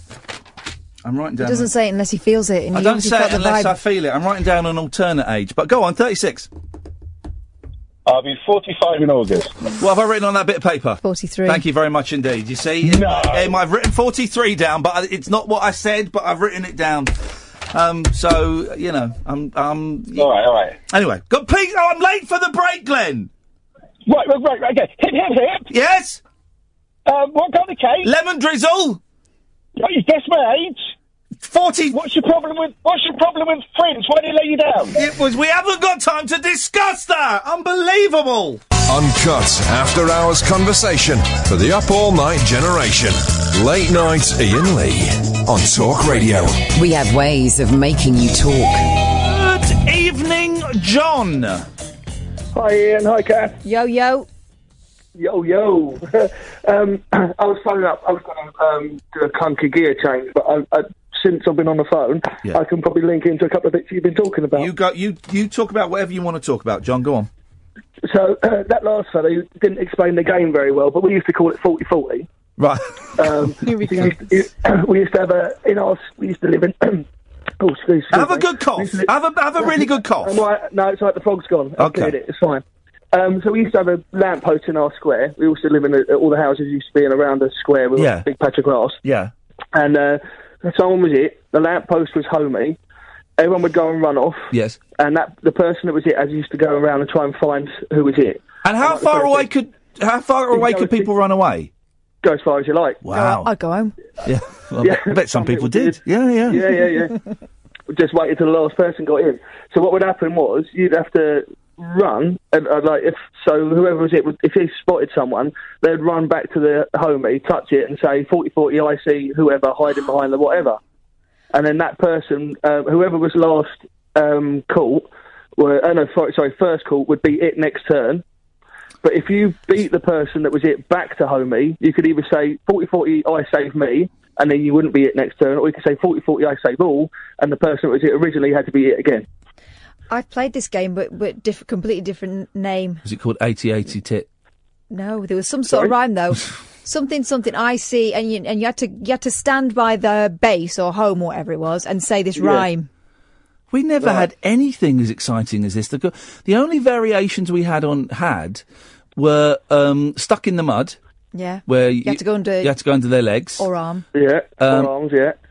Or actually, we had a quick thing like the floor is lava, off ground where... Off-ground touch, we used to call that. What was that? If you were off-ground, you couldn't be it? You couldn't be it, that's it, yeah. But you could... There was like a time limit of like... You'd have to then count to 5, and if you'd have to get off the wall or whatever it was. Or the bars or whatever it was you were hanging off of, yeah, that's it. Here's what we're going to do. This is what we're going to do, and it kind of... have you read The Daft Wee Stories by Limmy, John? No, I haven't, no. Well, there's, in one of his books, I think it's that one, there's a story about a guy that played a game similar to what you're describing, but actually a bit more involved as a kid. And as an adult, he wants to play it again, and he organises it, and he realises actually he doesn't want to play it again. Anyway. So I'm just acknowledging that before people think I'm nicking that idea. You're nicking it, yeah, plagiarism. Yeah, we're going to do it. We're not going to organise a five-a-side football game because I can't be bothered. But we will organise at some point over the next few weeks during the summer holidays. We will organise a late-night alternative game of had, tag, it, whatever you want to call it, the scale of which has never been seen before. Bang up for that. And we are going to do it. We'll do it in the daytime, somewhere in London. We will find a big space that's got places to hide in and hide Trafalgar under. Square. Oh, well, Trafalgar Square is my first thought, but then I'm thinking it's a bit tricky to hide there. I'm thinking maybe one of the parks, like Hyde Park or something. Yeah. And we have the mother of all games of tag. We'll get George Galloway down as well. I bet he'd be up for it. How would you decide who was it? Would you do Dip Dog Mess? Yeah. Or would you do Ibble Dibble Black Bubble Ibble Double Out? Depends on how many feet you got in. This is the thing, see, or Ippy Dippy Dation My Operation. Oh, I don't know that one. Do that one. God, you just twanged a string at the back of my head. Say that again. So I was teaching my kids this the other day. So Ippy Dippy Dation, My Operation, how many people at the station? And then you count whoever that landed on the station, they'd say a number, and then you count round the feet, and whoever that number landed on, they were out. They weren't it. I remember that. Isn't that funny? I would never have come up with that in a million years. And suddenly, I'm stood in the playground of Claycott's Middle School in a circle. With your foot in. Yeah, as that's been done. We used our fists. Oh, sorry. No, I was just saying, instead of our feet, we had our fists. Oh, and you put one behind. Oh, right, it was just 1 foot with us. Well, if there weren't many people playing with us, we did 2 feet. Yes. But then you'd always, but then you could work. Then after a while, we realised you could fix it by just you did the maths in your head and you knew where to start. So that you do it. We played with thick people, so you couldn't do that. John, we're going to call it the John Memorial International Game of Tag. Brackets, it's what he would have wanted. Brackets, it's what he would have wanted. This is happening, John, and it's happening in your name, brother. And you better play. I'll be there. I'll be the first one in, my foot in. I'll be there. John, I look forward to tagging you. Oh, that's a challenge. Nice one, mate. Thank you. We're doing it. I'll be the first one caught. I'll be the one with the stitch. Remind me tomorrow.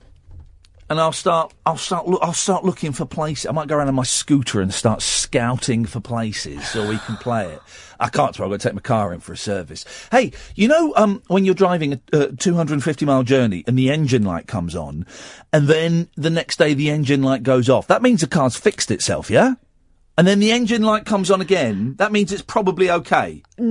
I've played that game before. It turns out there was something wrong with it. I booked it in for a service tomorrow. It's another Probably £400 quid. Let's go to the Sloop John B. Hey, how you doing, fella? I'm doing very well, Sloop. And I know you don't like people asking that, but I do mean that. Thank you, brother. I'm enjoying myself tonight. Well, good. Listen, I've got a couple of things for you, buddy. By the way, Knockdown Ginger, Primrose Hill, all the celebrities live. That would be a good laugh. Oh, I don't want Jude Law coming out raising his fist, shouting that he knows my parents. I used to love that game. It'll be like, it's you from the 11 o'clock, so come back. I have never played Knockdown Ginger. I was actually quite a good boy when I was little. But Ian, there's a first time for everything. I've got a feeling that encouraging a game of Knockdown Ginger amongst my listeners may go against some Ofcom regulations. I'll have to read the rule book again and find out. Well, listen, just a little bit. Listen, I phoned in for two things. One is a suggestion and one is a recommendation, Ian. So I'll go straight to the... They're both... Hang on, suggestions... They both sound slightly threatening. Well, suggestions and recommendations are the same thing, aren't they? Oh, by the way, hello, Catherine, because no one ever says hello to you. So I know. It's as if I was just thinking on the last call with John that too many people are saying hello to her. That's what I was thinking. Okay, all right. Well, I might be wrong. Listen, I was going to say, Ian, I'm going to keep it upbeat. What a show it's been tonight, and Tremadol's fantastic. I was going to say, listen, I think this is the best thing since sliced bread, mate. I think Tramadol? The show is fantastic. No, the show. Tremadol's good as well. No, only if it's prescribed by a doctor or someone wearing a white coat with a stethoscope round their neck. That will do as well. To be fair, I had it when I had my tonsils out, and I stood in the middle of King's Cross watching traffic for half an hour when I got discharged. You've only got a minute, Sloop. All right, listen, real quick, you need to make a documentary, man. I think it would be fantastic for your show. Absolutely about brilliant, what? man. Get more people about your everyday life, mate. Get that going on. I like it. I think it would be I think honestly, I won't go into that, but it would be fantastic. You're sitting on something that's absolutely dynamite, mate, and more people need to see it. The second thing I was going to say was a recommendation to you, sir. Yes, sir. I know you like autobiographies. Oh, I love them. Unfortunately, he passed a couple of weeks ago. There's a rapper who was known as Prodigy. Yeah. And he died from sickle cell anemia. But he did a book called My Infamous Life. And if you think the Billy Idol thing was strong, my God, you're in for a treat with this book. Sloop, I appreciate those suggestions. When you say a documentary, do you mean a video or a recording one? I'm a massive fan of a guy called The Alchemist, and he's a producer, and he did a documentary just about his everyday life, like a day in the life and whatnot. And I've shown it to tons of people, and they've actually got into his music through it. And I was watching it today, and I thought, Iain Lee's got to do one of these. 5 seconds. Give us the name of that book again. The Prodigy, My Infamous Life. All right, Sloop, I'm going to investigate all of those things. 0344 499 1000. The late night alternative with me, Iain Lee. Talk Radio. Been a busy old show, hasn't it? Another hour to go. 0344 499 1000. This is the late night alternative with me, Iain Lee, on Talk Radio. Late night, Iain Lee on Talk Radio. We have ways of making you talk. Well, I'm not the kind to kiss and tell, but I've been seen with fire up. I've never been with anything less than a 9. So fine, I've been on fire with Sally Field, gone past with a girl named Bo, but somehow they just don't end up as mine. It's a death-defying life I lead. I take my chances. I die for living in the movies and TV. But the hardest thing I ever do is watch my leading ladies kiss some other guy while I'm bandaging my knee. I might fall from a tall building, I might roll a brand new car, 'cause I'm the unknown stuntman that made Redford such a star.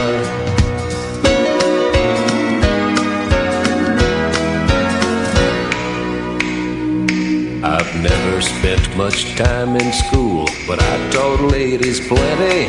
It's true, I hire my body out for pay. Hey, hey, I've gotten burned over Cheryl Teague's, blown up for Raquel Welch. But when I wind up in the hay, it's only hay. Hey, hey, I might jump an open drawbridge or Tarzan from a vine, 'cause I'm the unknown stuntman that makes Eastwood look so fine.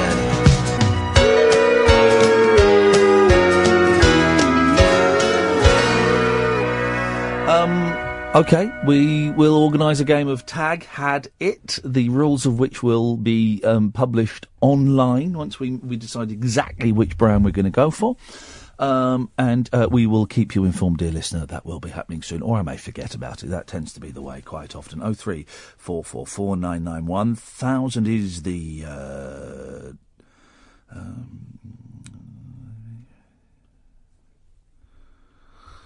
0344 499 1000 is the telephone number if you want to give us a call. We really have covered everything today, from badgers, the N-word, tag, prescription meds, yes, addiction, car engines, and Newcastle. Been a busy old show, and there's an hour to go, baby. Spread the word, guys. I went on a forum at the weekend, not that one, another one. And someone, I think it was a guy called Chris, I can't remember, posted a very eloquent summary of the show and said, I used to like the show, but I've stopped listening because I found all the kind of mental health stuff and all. I found it, even though it touches me, I found it too much. And I replied to him. I said, thank you, Chris, for taking the time to write this. It's appreciated. Other people have made these, picked up on this, and I've picked up on it, and the fun is back! So, I'm guessing his name may not even be Chris, which would, I'll tell you what his name is. His name was Chris! Well done. So, Chris, I hope you're listening, and if you guys are enjoying it, for the love of all that is holy, please tell other people about this show. We've been hammering Naked and Afraid, haven't we, recently? Oh, God, yes! In the best possible way. So far, our guests have been 2 male nakeds. Yes. Would you like a woman? Yes! When do you want us? You can do tomorrow, Wednesday or Thursday. Let's get her in. Let's do tomorrow. All right. Well, email Dean Torrance, please. I've emailed him already. Beautiful. And also, Anne Moses messaged me, Iain, I had so much fun in your show. I know I sent you a PDF of the book. Would you like a signed copy? And also, would you like me to come on the show again? There's so much more to say. I've replied, yes, Anne, to all of that, please. I loved her book so much. It's such a good read. And you didn't say, "Can I please have one from my producer who works really hard?" I didn't. I'll let you look at it. You look at it before you snatch it back. Here's the thing: we have had a couple of guests on. I'm not going to name names, where they've come on, and we've got in the 30-minute interview. We've had the whole book. We've had all of the stories. With this is not an exaggeration. With Anne's, we hardly touched the surface. I have never read such a frank and open and honest and unashamed account of working with pop stars in the 60s and 70s. It is brilliant. If she thinks someone is an SH1T, she tells you. What she says about Lulu, really. She's got to the age now where she's too old for bullshine. Oh, and I suspect, I get the feeling that she kind of was for most of it. It's such a good read. Such a good read. And it's one of those books as well, you can read it in a day, and I don't think that is in any way demeaning of the book. I think that's... honestly, I did it in pretty much a day, and I just reading it online. I hate reading stuff on my computer, but it was a joy. Absolute joy. In the car, I'm listening to The Princess Diarists by Carrie Fisher. Oh, lovely Carrie We Fisher. missed a trick there, didn't we? Yeah. We should have got her on. She would have been amazing. Yeah, she would have been... So the programme, when we went out for dinner on Saturday, I came and knocked. Kathy, ready? No, I'm not ready. Come on. We said now. No, I'm coming. I'm watching. Come on, I'm getting. So you were doing your hair and all that stuff, and the telly. Good. By the way, good imitation of me doing my hair. Thank you. There. And the telly was on, and I went, "Why is this rubbish?" Right? And it was hosted by Mel Goodroich, who I think is brilliant. I've worked with her. I think Mel and Sue... I think Mel and Sue, without a shadow of doubt... I've never seen Bake Off. It doesn't interest me in the slightest. But I think Mel and Sue are 2 of the greatest presenters we've got. And I've always thought... it's really interesting to see Sue go off and kind of become... I know Sue is now a big star on her own, but I always thought, Mel... And Mel is now hosting stuff on her own. I think she's brilliant. I think she's so funny. Do you think they're better than Sam and Mark? Oh, I like Sam. I know Sam and Mark a little bit. I know them. Say hello to. I like Sam and Mark. I think they're very funny. I went for a job hosting the midweek draw of the lottery, right? And I tell you, I went for it. 2 reasons. 1, it's filmed just near Gerrard's Cross, which is where my mum lives. Filmed 10 minutes past my mum is where Camelot is. 2, paid £1,000 for an hour's work. Did you know that I went for a screen test there? Did you really? Yeah. I was going to be the online face of the balls. Oh, yeah? Yeah. It didn't go for you. And it was at Gerrard's Cross. No, I did it, and I did the audition straight as a die. And you had to do it in the studio, and you had to do it properly, and it was all the titles, and you had Alan Dedicoat, the voice of the balls, and I did it, and I didn't get the job, right? And I said to him, I asked my agent, I said, can you get some feedback? Because I did that, and they'd asked to see me. I played it straight down the line. I was being Dermot O'Leary and Vernon Kane. They came back and they said I was too subversive. What? I think it was. Anyway, Sam and Mark were trying out for it as well. And I said to the producer, I said, you shouldn't give it to me. Give it to Sam and Mark. I think they're brilliant. I think they were trying out. I said, I think they're brilliant. They didn't get it either. They are good, though. They are funny. Kids love them. They do Junior Bake Off. Let's get Sam and Mark on the show. Right, let's see. Have I got their number? I did have their... hang on a minute. A little bit of showbiz, guys. I did have their numbers. But I was always confused as to which one was... what's Sam's last name? Oh, I don't know. Okay. What's the other one? Mark. What's his name? Mark. Sam and Mark. No, I've not got their numbers. Hang on. What's Mark's number? Sam Nixon and Mark Rhodes. No, I don't have their details. Let's get them on the show. I'll tweet them in a minute. We'll get them on. I like them. I think they're funny. But Mel, I think, Mel and Sue, I think, are brilliant. We've got some really good people on telly at the moment, and Mel is one of them. But the programme that she was hosting was the biggest pile of horse manure I've ever seen. Pitch Battle. And she was great. She was doing... that's what it's called, Pitch Battle. She was doing great. But it was the weirdest thing. So it's that choir master. Yeah, Gareth thingy. I mean, guys, rock choir had about 20 minutes, okay, right? But... choir masters are not cool. Right? Oh, I like him. No. Yes. Khalees, who I love Khalees. I didn't know that's what she looked like, but I love that song, Little Star, That's What You Are. And Seal. He's been kissed by a rose on a... We're all let it survive unless... Was that him? Yes. A little crazy... That was Adamski, though, that made that. Adamski Killer. Yeah. Anyway, they're on, and it's choirs. It's not even. It's like choirs, and they come out and they sing and have battles about singing, but they're not. It's rehearsed. It's rubbish. Many years ago, when was Glee? When was Glee a thing? What, 5-6 years ago? Oh yeah, long time I was really into it. I really liked it, but I remember watching the first one and thinking, "This is crap. I'm never watching." Oh, hang on a minute, I get it. And then I really enjoyed it, and I used to watch it until it got crap again. But I remember thinking, this is going to be a TV programme one day. These contests they have in America, because they are slick. But then I thought, but they won't work in England because the Brits are too self-conscious and they would not go for it the way these kids do. Say kids, they were kind of professional 20-somethings, weren't they? But they're doing it. I don't believe half of that contest, right? There was supposed to be an element of, spin the wheel of chance and let's see what songs you're going to sing. Oh, it's going to Sunshine. They've Sunshine. Oh God, we don't know any songs about Sunshine. Any songs about that? Good, because they've rehearsed it. Yeah. I suspect some of those people may have been miming as well, if I'm completely honest. But we do that from time to time. I remember when the movie Spellbound came out, and spelling bees were a thing. I was presenting a breakfast show on Channel 4, and we did a spelling bee, and I was just thinking, God, this is so. What does the bee stand for? I always thought it was bee as in a buzzing bee. Yeah, but why? Let's see if we can work that out. We should be able to work this out. We're intelligent people. Spelling bee. What does a bee do? Buzzes. It collects pollen. It makes honey. That's a bloody good question you'll come up with there, Catherine. Thanks. Okay. Because you can have a sewing bee as well.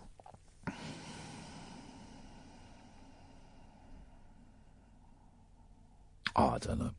Is the answer to that. Don't Google it. And I know you're going to, because you just look at I'm your... not. Yeah, no, I'm actually not, though. You are, though. I'm not, though. But you are. I am not. And I caught you doing this at Simon's house on Friday. You started Googling something. Yeah, I was Googling, how do I get back from Newcastle? Why don't you Google what that means? Because I know that very well. The way you get back from Newcastle is you fall asleep in my car while I'm driving for 5.5 blooming hours. Yeah, because you won't talk to me. Boring. My sister's just tweeted me. And some people may find this offensive. I've never heard this in my life. But me and my sister didn't talk to each other at school. She was too cool for me. Did she forbid you from speaking, or did you do that? She forbade me. She says, we used to say at school, bloody in the Bible, bloody in the book. If you don't believe me, take a bloody look. What does that even mean? kids are nuts. A lot of these things go back to, like, Victorian times or the war or the plague. Loads of these things go back to those things. What does that mean? Sorry? Things go back in time? No, that's where they originate from. What's wrong? Sorry, what have I said that's dumb? You go on, tell me what have I said that's dumb. Well, what you've said is history happened. No, I haven't. I've said a lot of these things go back to the war. Yeah. Or medieval times. I didn't say that's the Victorian times or the plague. Or the plague. Yes. When was the plague then? But it doesn't matter when the plague is. Ring a Roses is about the plague. Oh, Boyley's just been hoisted by her own petard. I've not been hoisted by my own petard. I said a lot of these kids' things go back to the war. You didn't say kids' things. A lot of things go back, you said. We were just talking about things you say in the playground. It's not just, there's a full stop, now we finished, new subject. A lot of things things happened, didn't they? I was talking about things hang on a minute. Pablo? You didn't get it. Pablo? Hip, hip, hip. You got that I was talking about kids' things in the playground, yeah? Yeah. Thank you very much You indeed. You absolute suck up. He got it because he pays attention. He's not thinking about getting tongs for the hair. He hasn't got any hair. You had to bring that up, didn't you? We met Pablo at the weekend. Yeah, we did. We'll come to him after the break. Yeah. He had he can't hear me now. I don't. He shaved his head special. You can't hear me, can you, Pablo? No, not at all. There we go, great. Yeah, he shaved his head special. He had he phones in a lot. He looked a lot more mad than I was expecting. Proper eyes of a killer. Do you know what I mean? Even you said it yourself. I never said that. We came out and I said, "Did you see Pablo's eyes?" You went, "Yeah, eyes of a killer." I never said that. Yes, you did! I said... Yes, you don't even give me that. Don't even give me that. Pablo, we'll come to you in a minute. Please don't hurt me. 0344 499 1000, the late night alternative with me, Iain Lee, on Talk Radio. Late night Iain Lee on Talk Radio. We have ways of making you talk. 0344 499 1000. Paul, what do you want? Okay, I happen to know what spelling bee means. That's excellent stuff. Well done. But don't show off. Yes, Pablo. Hip, hip, hip. Hip, hip, hip, Habs. So, are we hearing what the origin of the sewing bee is? Oh, no, I cut him off. Oh, good. Excellent show last night at the stand. Very good. Hey, thanks very much for coming. It was nice to meet you. It was nice to meet everybody. Kath and I came the first half. We thought, God, this is seemed really quiet. Tough crowd, flat, and I'd use up all my talking points. I have a few talking points, but the second one picked up. People seemed to enjoy it. It was a nice little turnout. So thank you for coming, Pablo. Nice to meet you at last. No, it was a pleasure. And I would like to say it's more like calm limpet pools. Sorry? Rather than the cold dead eyes of the killer. Well, actually, but Kath has corrected me on what was said. Yeah. I said, did you see Pablo's eyes? He looked like a killer. And you said... Nah, more of a nut job. There we go, you see. That was the conversation that was... Well, I could be both. Yeah, exactly! Could be multitasking. Well, at least that's what I'm going to plea when they finally get me to court, anyway. You were shorter than I imagined. Well, no, you're just really tall. No, I know, but I've been tall all of my life, so my height perception is and height guesstimation is pretty spot on. But you. I mean, what are you 5'8"? I'm 5'11", 6 on a good day. All right, mate. Yeah. So, right. Pabs, what did you think of Iain? He's taken you apart. Gangly, could have possibly shaved for the appearance. Thank you. Grown a beard again. Thank you. But yeah, no, it's all good. I appreciate a t-shirt. He dressed up for the occasion. Yeah, I wore a Zombies t-shirt. That I'm happy to do. Kath tried to make an effort, but I had the wrong bra on. I had to do some Blue Peter job. There we mine. go. You see. So below the glamour, there was some sticky back plastic. And of course, I don't know if Kath looked lovely. All right, mate. This is just all right. Thanks guys. very much. I appreciate the of course. All right, guys. Let's just get to the point of this call, Pablo. Well, 2 points. One, whilst I've just been on hold, have you watched any of Taskmaster on Dave? I don't really watch TV, and I certainly don't watch, as Catherine will tell you, I find it very difficult to watch people who I have worked with or know people who've worked with, or any way might have a slight beard. I find it really difficult to watch anyone white British comedy actors, presenters, performers in their mid to late 40s on television without going, he's a tosser. Yeah, well, that should be me. I used to work with him. I just can't do it. 'Cause I'm so full of bitterness and resentment. But you recognise that's what it is, and you know that it's. Oh yeah. The same reason I ended up sitting underneath a portrait of Lauren Laverne yesterday and seething. She's your nemesis. She is, but I'm sure she's nice, and we probably get on. She was once very rude to me on a train. So was she? Good. No, I will not. I will not have a bad word said against Double L because I've worked with her and she is one of the nicest people you could ever hope to meet. But she's stolen my life. It's a shame she's not in radio production because I would totally approach her and see if we could get some kind of deal going where she would produce me. Well, to be fair to her, she was being greeted by the cold dead eyes of a killer or a potential madman. So that'll turn anybody rude. Yeah. Okay. Well, Mel Gibbsridge, or however you pronounce it, was on the most recent series of Taskmaster. Okay. And it was quite interesting because Noel Fielding was on it as well. Okay. And obviously it was the interim period between bake-offs. Yes. So that was quite an interesting. Okay, little handing over of the baton. Yeah, but she was very good in that. Yeah, she's excellent. She's excellent. She's one of the funniest people I've ever worked with.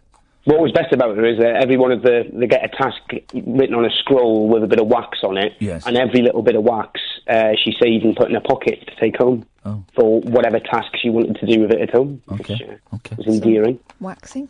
Yep. Oh yes, and we didn't get the Q&A section last night. So. Oh no, the only reason I said we're going to do a Q&A section is because I thought this is a really tough crowd and I've used up all of my talking points.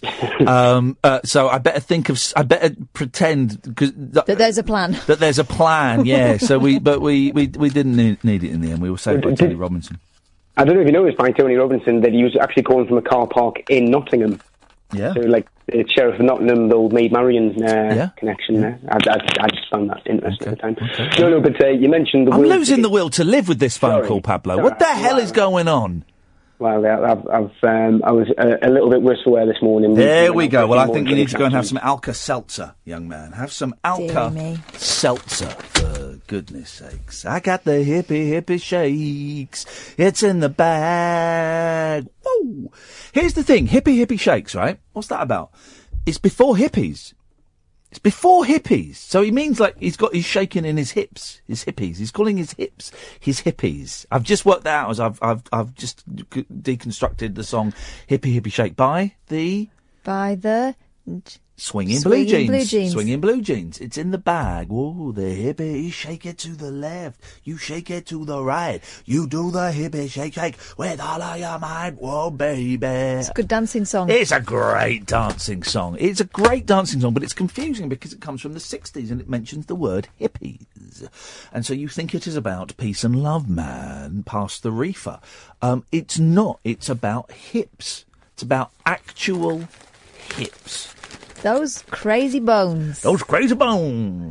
How accurate is them bones, Not. them bones? Is it not? I don't think it'd get you through medical school. Hey, I've got a test tomorrow and I was kind of Nope. banking on that. Hey, this is brilliant and I've heard it. Absolutely brilliant. It's a mate of mine this has happened to and I was really thrilled and I know that he's been stressed about it. It's been going on for a while, right? It's been going on for quite a while. But I've kind of said to him, he's phoned me up a couple of Watco, Ian Watkins, who's a presenter on Mansfield 103. It's a cracking little station up in Mansfield. And he loves it. He loves it and he's brilliant. He's absolutely brilliant. He's one of the funniest people I've ever met. And anyway, and he was worried because someone is hijacking the airwaves there and playing a very rude song over the airwaves. And he told me about it and I kind of said to him, right, and I was never going to talk about it on air, but it's in the papers. So, I feel that we can talk about it. And I said, right, can you stop this person doing it? And he said, we don't know how they're doing it. I said, right, well, fine. Once you know, all you can do is make sure you've checked everything in the studio to make, if it happens again, all you can do is go on and apologise. Because obviously it's a small But station. they don't know it's happening, do they? Well, no, but people will know because they will be listening to it and they can phone in. But it's a small station, so if they had an Ofcom upheld, it would be a huge thing. It'd be a big-ish thing for us, but it'd be a huge thing to them. But Ofcom, everyone's they're the regulation body of the radio, and people go, Ofcom are the fairest thing. I've never had an Ofcom upheld because I know the rules. And we get people that keep making complaints. Oh, let's leave it. And it's just wasting their time because Ofcom know me and they know my show and they know this show was a bit rude. Anyway, let me read this.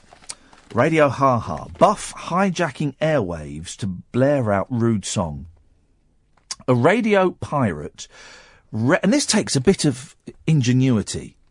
A radio pirate regularly hijacks a local station's airwaves to play a track with the chorus, I'm a winker, the Ivor Biggin song, Doc Cox from That's Life. The Buff, using a transmitter.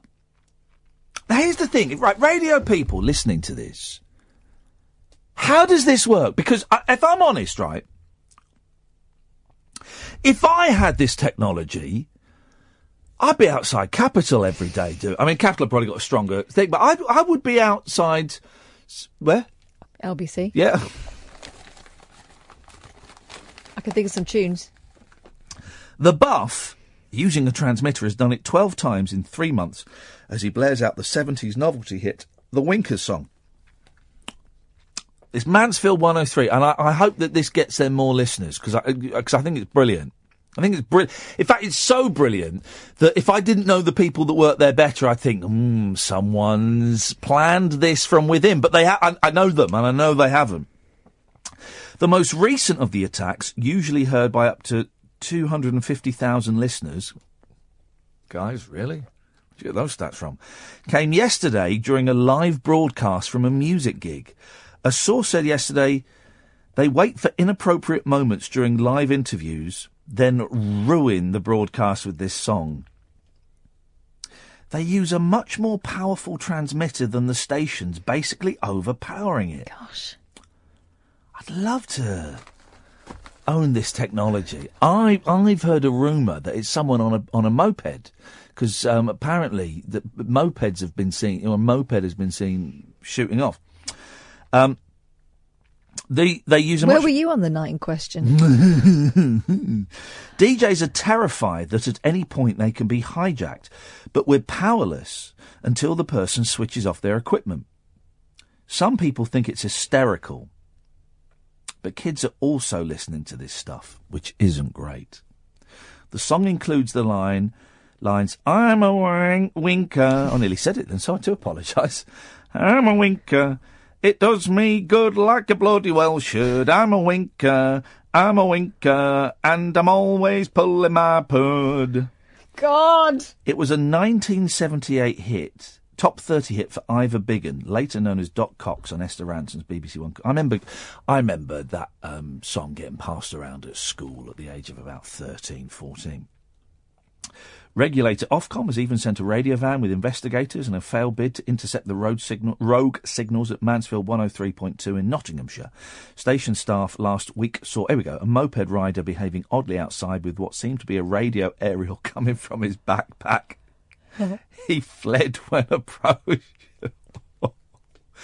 I do hope that Mansfield 103.2 or us give this guy a job when we find out who it is. Let's give this guy a job.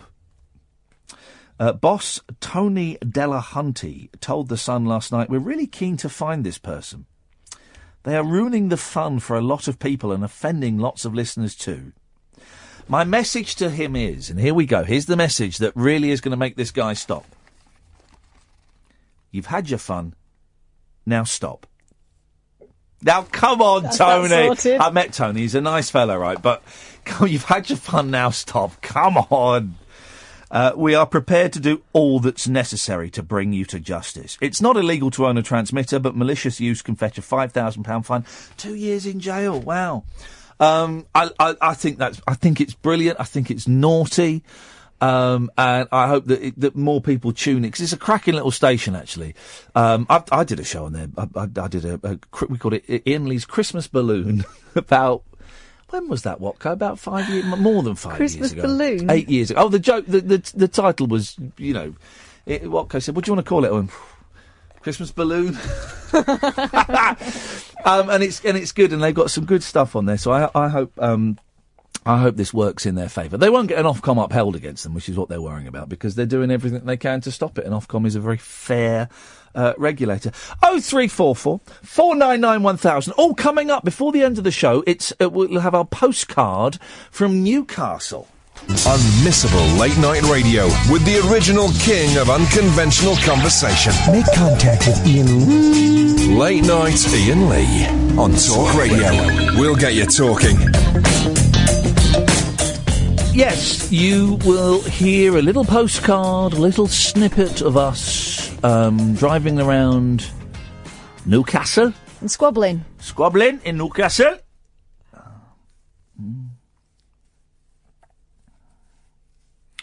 Paul keeps emailing us facts, right, that he thinks no one knows, right?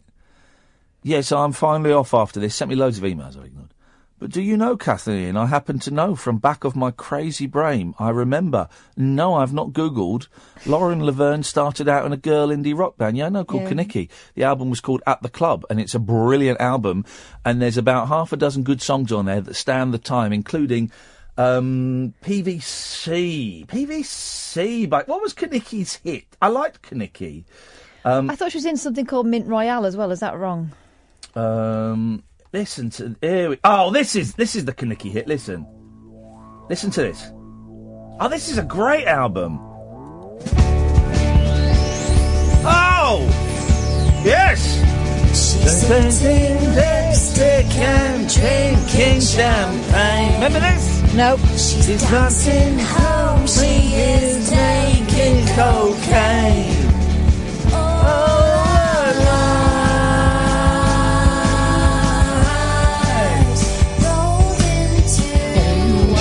You don't remember this? No. All right, how about this? Now it's all gone wrong. Brother John can't taste it come. I'll do one of his pictures. 'Cause I am the best. Don't you ever dare to forget. Get up your knees, I believe it. I think that everyone looks better when they're sad. It's okay to be sad. It's up to you. All right, how about this? Has Dermot got a single we could play? Who? Dermot O'Leary? Yeah. No. Pity. You trying to have a pop at me? I see what you're doing. Well, you're ramming this one home, aren't you? What was this?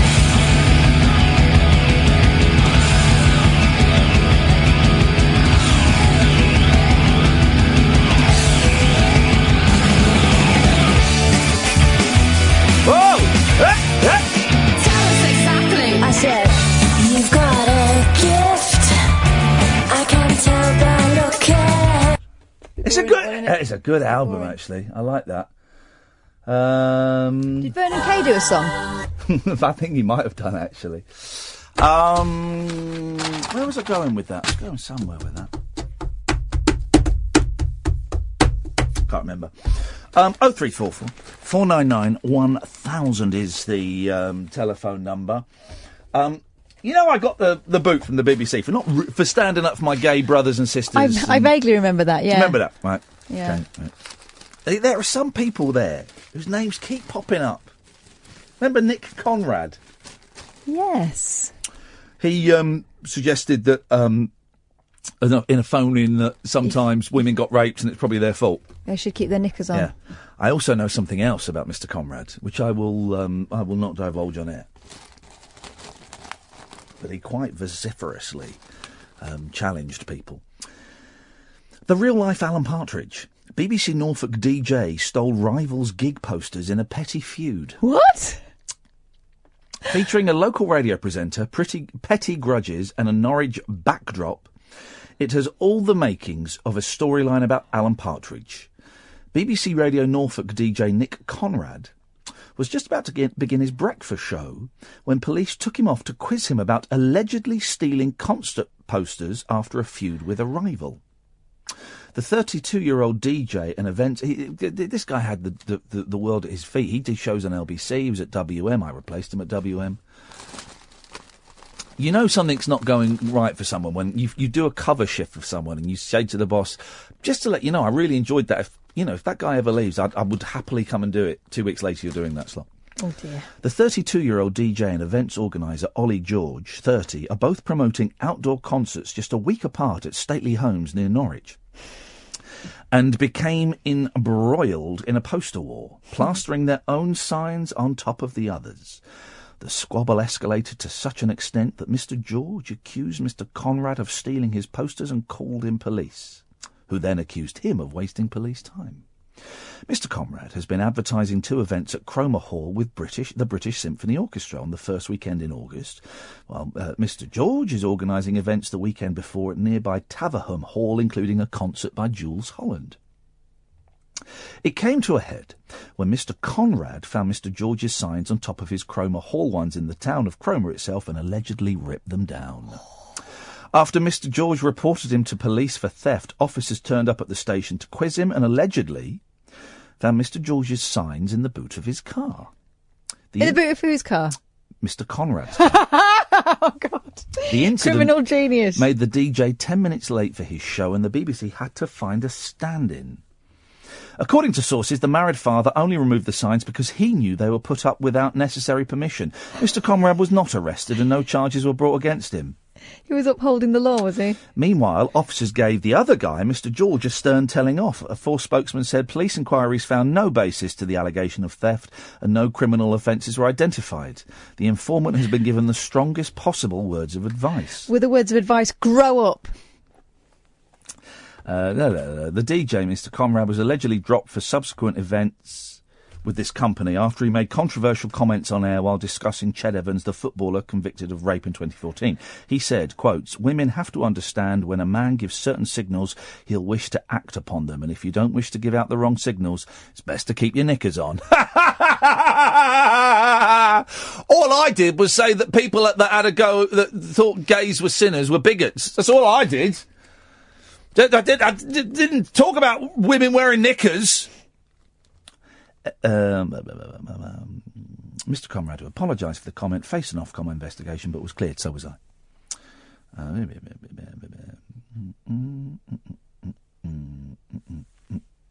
we go. It's a funny old world, isn't it? Gosh, guys, really. Why can't they just do one big concert together? I know, guys, please! We just want the music. We just want the good vibes, don't we? I was going to talk about BBC local radio, but there's no point, is there? There is no point. There is no point. I'm just going to say, there's enough negativity in the world. I don't need to add to it, do I? We do enjoy listening to it on our travels. Isn't it, though? Oh, I was going to... Oh, look, I haven't got time now. Graduates can't cope with office life, says bosses. I was going to do that. Then I was going to do no time to cook, sew or have a lie-in. It's motherhood in 2017. Things modern mums don't have time for. Having a spring clean. What's in this? Is this in the Daily Mail? Yes. Okay. Darning socks. Yeah. Cooking evening meals from scratch. Who's written this? A woman? I don't think so. Yeah. Ironing bed linen. Who irons bed linen? Well, I like it when it's done. If I was having guests over, they would get ironed bed linen. But everyone else can lump it. I mean, I like it when it's done, but I can't be bothered to do it. I have to be feeling very energetic for that to happen. I don't even iron things anymore. Oh, really? I couldn't tell. I saved you the bother because you were going to say it. I never said that. You were going to say it. I wasn't. You was. Don't you speak for me. But I would never dream to... Has a bloke ever, when you've gone for a meal with a bloke, right, has the bloke ever said, I will have the carbonara and for the lady, she'll have the sea bass. Has a bloke ever ordered for you? You've known me for 5 years, right? Yeah. What do you think? Well, I know that if we were in a restaurant and chips were on the menu, and the lady will have double chips. do you do cheese on top? So, yeah. No. I tell you, we'll have a break in a minute and we're going to play a little postcard that we recorded. You're going to hear us having oysters for the first time ever. Neither of us had oysters, and we were by the beach and it was a lovely day, and you're going to hear us have oysters. It has to be said, right, it's the most disappointing thing I've ever had. And we had it with fancy dressings. We had to ask 5 times for the fancy. You want classic? No. Anyway, I'm getting ahead of myself. So we'll take a quick break and then we'll come back and we'll tell you what you're about to hear. Late Night Iain Lee. Unfiltered night talk with the original king of unconventional conversation on Talk Radio. We have ways of making you talk. So anyway, we had a lovely time in Newcastle. We were made to feel very welcome. We went to Simon's house and did the show from Simon's house on Friday. And on Sunday, we were guests at the Stand Comedy Club, which is a mighty place and does amazing roast dinners. And it was a joy to meet all of you and everybody who came down. On the Saturday, we had a day free. And we decided to go on like a little tour of the surrounding areas. And I'd seen a sign that said coastal route about 45 minutes away. So instead of Googling where should we go, we just drove, like idiots. And we didn't find anything for absolutely ages. So please sit back and enjoy Kath and Ian's postcard from Newcastle. Okay. We have had a very eventful day. It's Saturday afternoon. It's 10 to 4. The hotel we had originally stayed in, our rooms were disgusting and my shower was filthy. What was wrong with your room?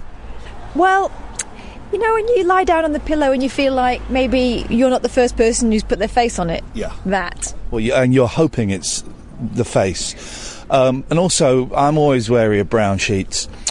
So we kicked up a stink and we left in a huff. So then we checked in. Then I booked us a hotel online. Based entirely on what the rooms look like, right? Yeah, and the rooms look wicked. But then we got there, and listen, I grew up on a council estate, so this isn't a dig, but the hotel is slap bang in a council estate, and it looks like an old community centre. No, it looks like an old people's home. It really does look run down. Anyway, we've paid. I asked and we couldn't get a refund. So then we're like, we're near. What's wrong? Creepy thing in someone's garden. Well done. You've really painted a picture there for the listeners. So then You didn't let me stop to look. Yeah. So then we're like, well, we're near the sea. It's a lovely, beautiful, sunny day. Let's go to the beach. So we spent 2 hours driving, trying to find the beach. And then, well, you tell the dear listener what happened. We wanted chips, so we found this cafe. Guess what? They sold virtually everything apart from chips. And the food that we have eaten has poisoned us. I think it might have. Yeah, pulled pork. Pulled from what? Well, I think they might have pulled the pork off anyway. So it's now 10 to 4. We also had delicious ice creams. Let's save that. Let's save the ice cream story for later because I'm still fuming about that. But basically, you bought 2 ice creams that I could eat neither of them. So listen, I don't want to dwell on the negative. So we spent all day driving around in the car and arguing. But then I looked online, which is perhaps what I should have done initially, and I found Tynemouth. Yes, you did. And we have driven to it, and it looks brilliant. So far, it would appear there is nothing wrong with this place, but surely that can't be so. Let's have a look around. Oh, look, there's camper vans. All right, fair enough. We parked a little bit out of town because I'm too tight to pay for parking. Taking us 15 minutes to walk into town, and then we've got there, and Kath's dropped the bombshell that I haven't got my purse, but I paid for the last thing, so I thought it was your turn anyway. Yeah, I've done all the driving, so got to walk back 15 minutes to get my wallet, and then walk back another 15 minutes. Call it 2 ice creams. Feel like a punch in the nose. Well, we got here just in time to see the market closing. I got very excited because there were lots of old computer games, Spectrums in their boxes, Ataris, things like that, but everyone was packing up. And now we're in the middle of Tynemouth, and there's just loads of camper vans and stuff. I don't really know what's going on. One bit of good news is I've lost Boyley. I'm on my own. I'm freestyling. And it's much more peaceful without her.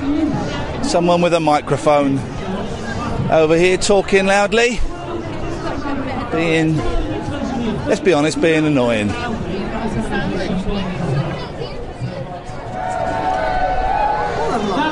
You'll be disappointed to know that I've found Catherine again. I was just looking at stuff. What's going on here? Boris Johnson embraces. Taking a picture of the kids. Looking like they're in prison down here. It's just great. Good image. Great. Okay, good. So, as you can see, preparing ourselves here. What are they going to do? Magic? Put a bit of warm. Or singing. Good idea. I could see an instrument. They're annoying me, so let's move on. Let's move on. So yes, we're going to begin by welcoming the next act on to build up a nice crowd. Just come in. Ladies on the phone down here. Who are you talking to? Who is it? Can I talk to them? Who is it? More noise. Is this here every day, or is this a special day? I think this is special day fun times. Is this like a fete or something? In many ways, yes. It's too many people. Well, you Googled this, right? Well, I mean, Googled it. Kind of, very loosely. What the hell is going on here?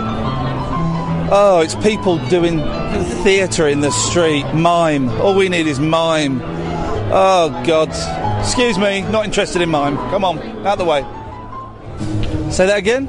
So there's a lot of coppers here. Are they expecting it to kick off soon? Well, they're so busy. This must be like a festival or something going on. Look, there's a band playing. There's thousands of people.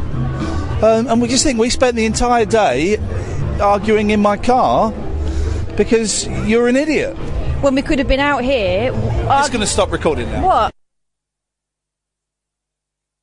Sorry? You've got a £1 coin.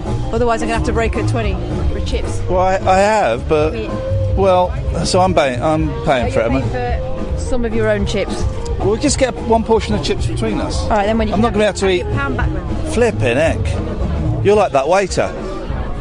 With the missing £1. I just don't get it. But also... That guy is a dishonest waiter. They should have sacked him. He has not got the authority to be making decisions like that, has he, without telling the customer? That's fraud. What a git. You can ask. You're asking. Can we just get some chips, please? What's that, yeah? Just one portion of chips. One portion? Thank you very much. Thank you, Dom. This is what we came for. This is what it's all about. Chips. This, to quote the theme tune to Auf Wiedersehen, Pet, this is living all right now. Yeah? Thank you very much. Chips. Better get a big portion. Large portions. A lot of people carrying beer, including yourself. No, I'm not carrying beer. You're carrying 2 pints of beer. And you know I don't drink, so they are for you. Listen, and that's after drinking several double G&Ts. I've got to have something to numb the pain of being with you 24/7. Can I just say, guys, well, please... 24/2. What? No, it's not even 24. 24 means all day. Yeah. Oh, no. 8, 1.5. You see... Please drink responsibly, because your basic math skills will go... We're being served. Your basic math skills will come an absolute cropper. Can you add 2 and 1? She's sticking her fingers up at me, but still not spilling a pint. There we go. Beautiful. Thank you very much indeed. Get some vinegar on those. Those aren't yours. We're going to go... We have come to the beach. Yeah. More on that later. And those chips weren't very satisfying. No, or big. But then we've seen an oyster bar. Right, so... I've never had oysters. No, and I was attracted by the word bar, so together, this could be an adventure. Oh, they're queuing for the toilet. All right, we were in the toilet queue there. This is the oyster queue. Okay, we could be joining that queue shortly after this. Yeah, probably. But we were queuing in the toilet queue. Look at these. It's just meaty rock, yeah? I have no idea. I think it's probably going to taste like bogies. So, all right, lovely. We'll wait.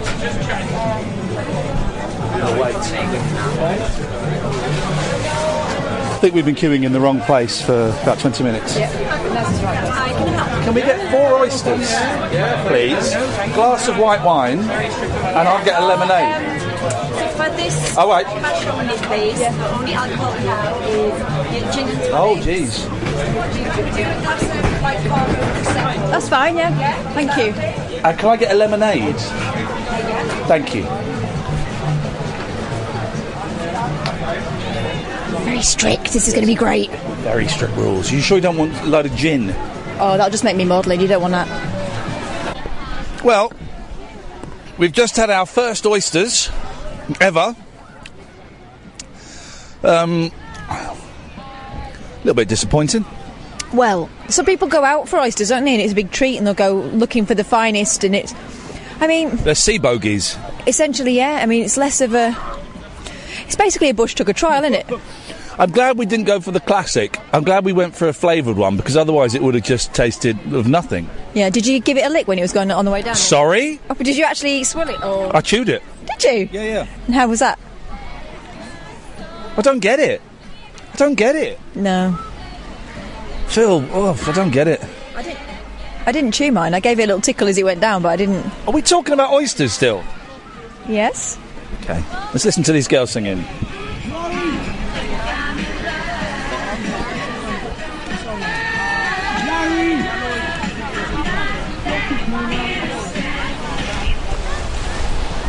Well, that is magnificent. We've got a castle, ruins of a castle to the right. We're in a lovely little cove, and you can just see the sea stretching out for miles.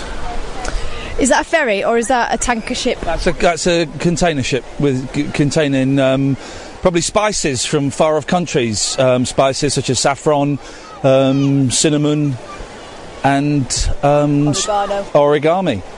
But I like to look at the sea, and really just makes me feel alive, makes me feel human, makes me ponder the great mysteries of life. Makes me want a wee. Can we go? Let's just enjoy the moment, please.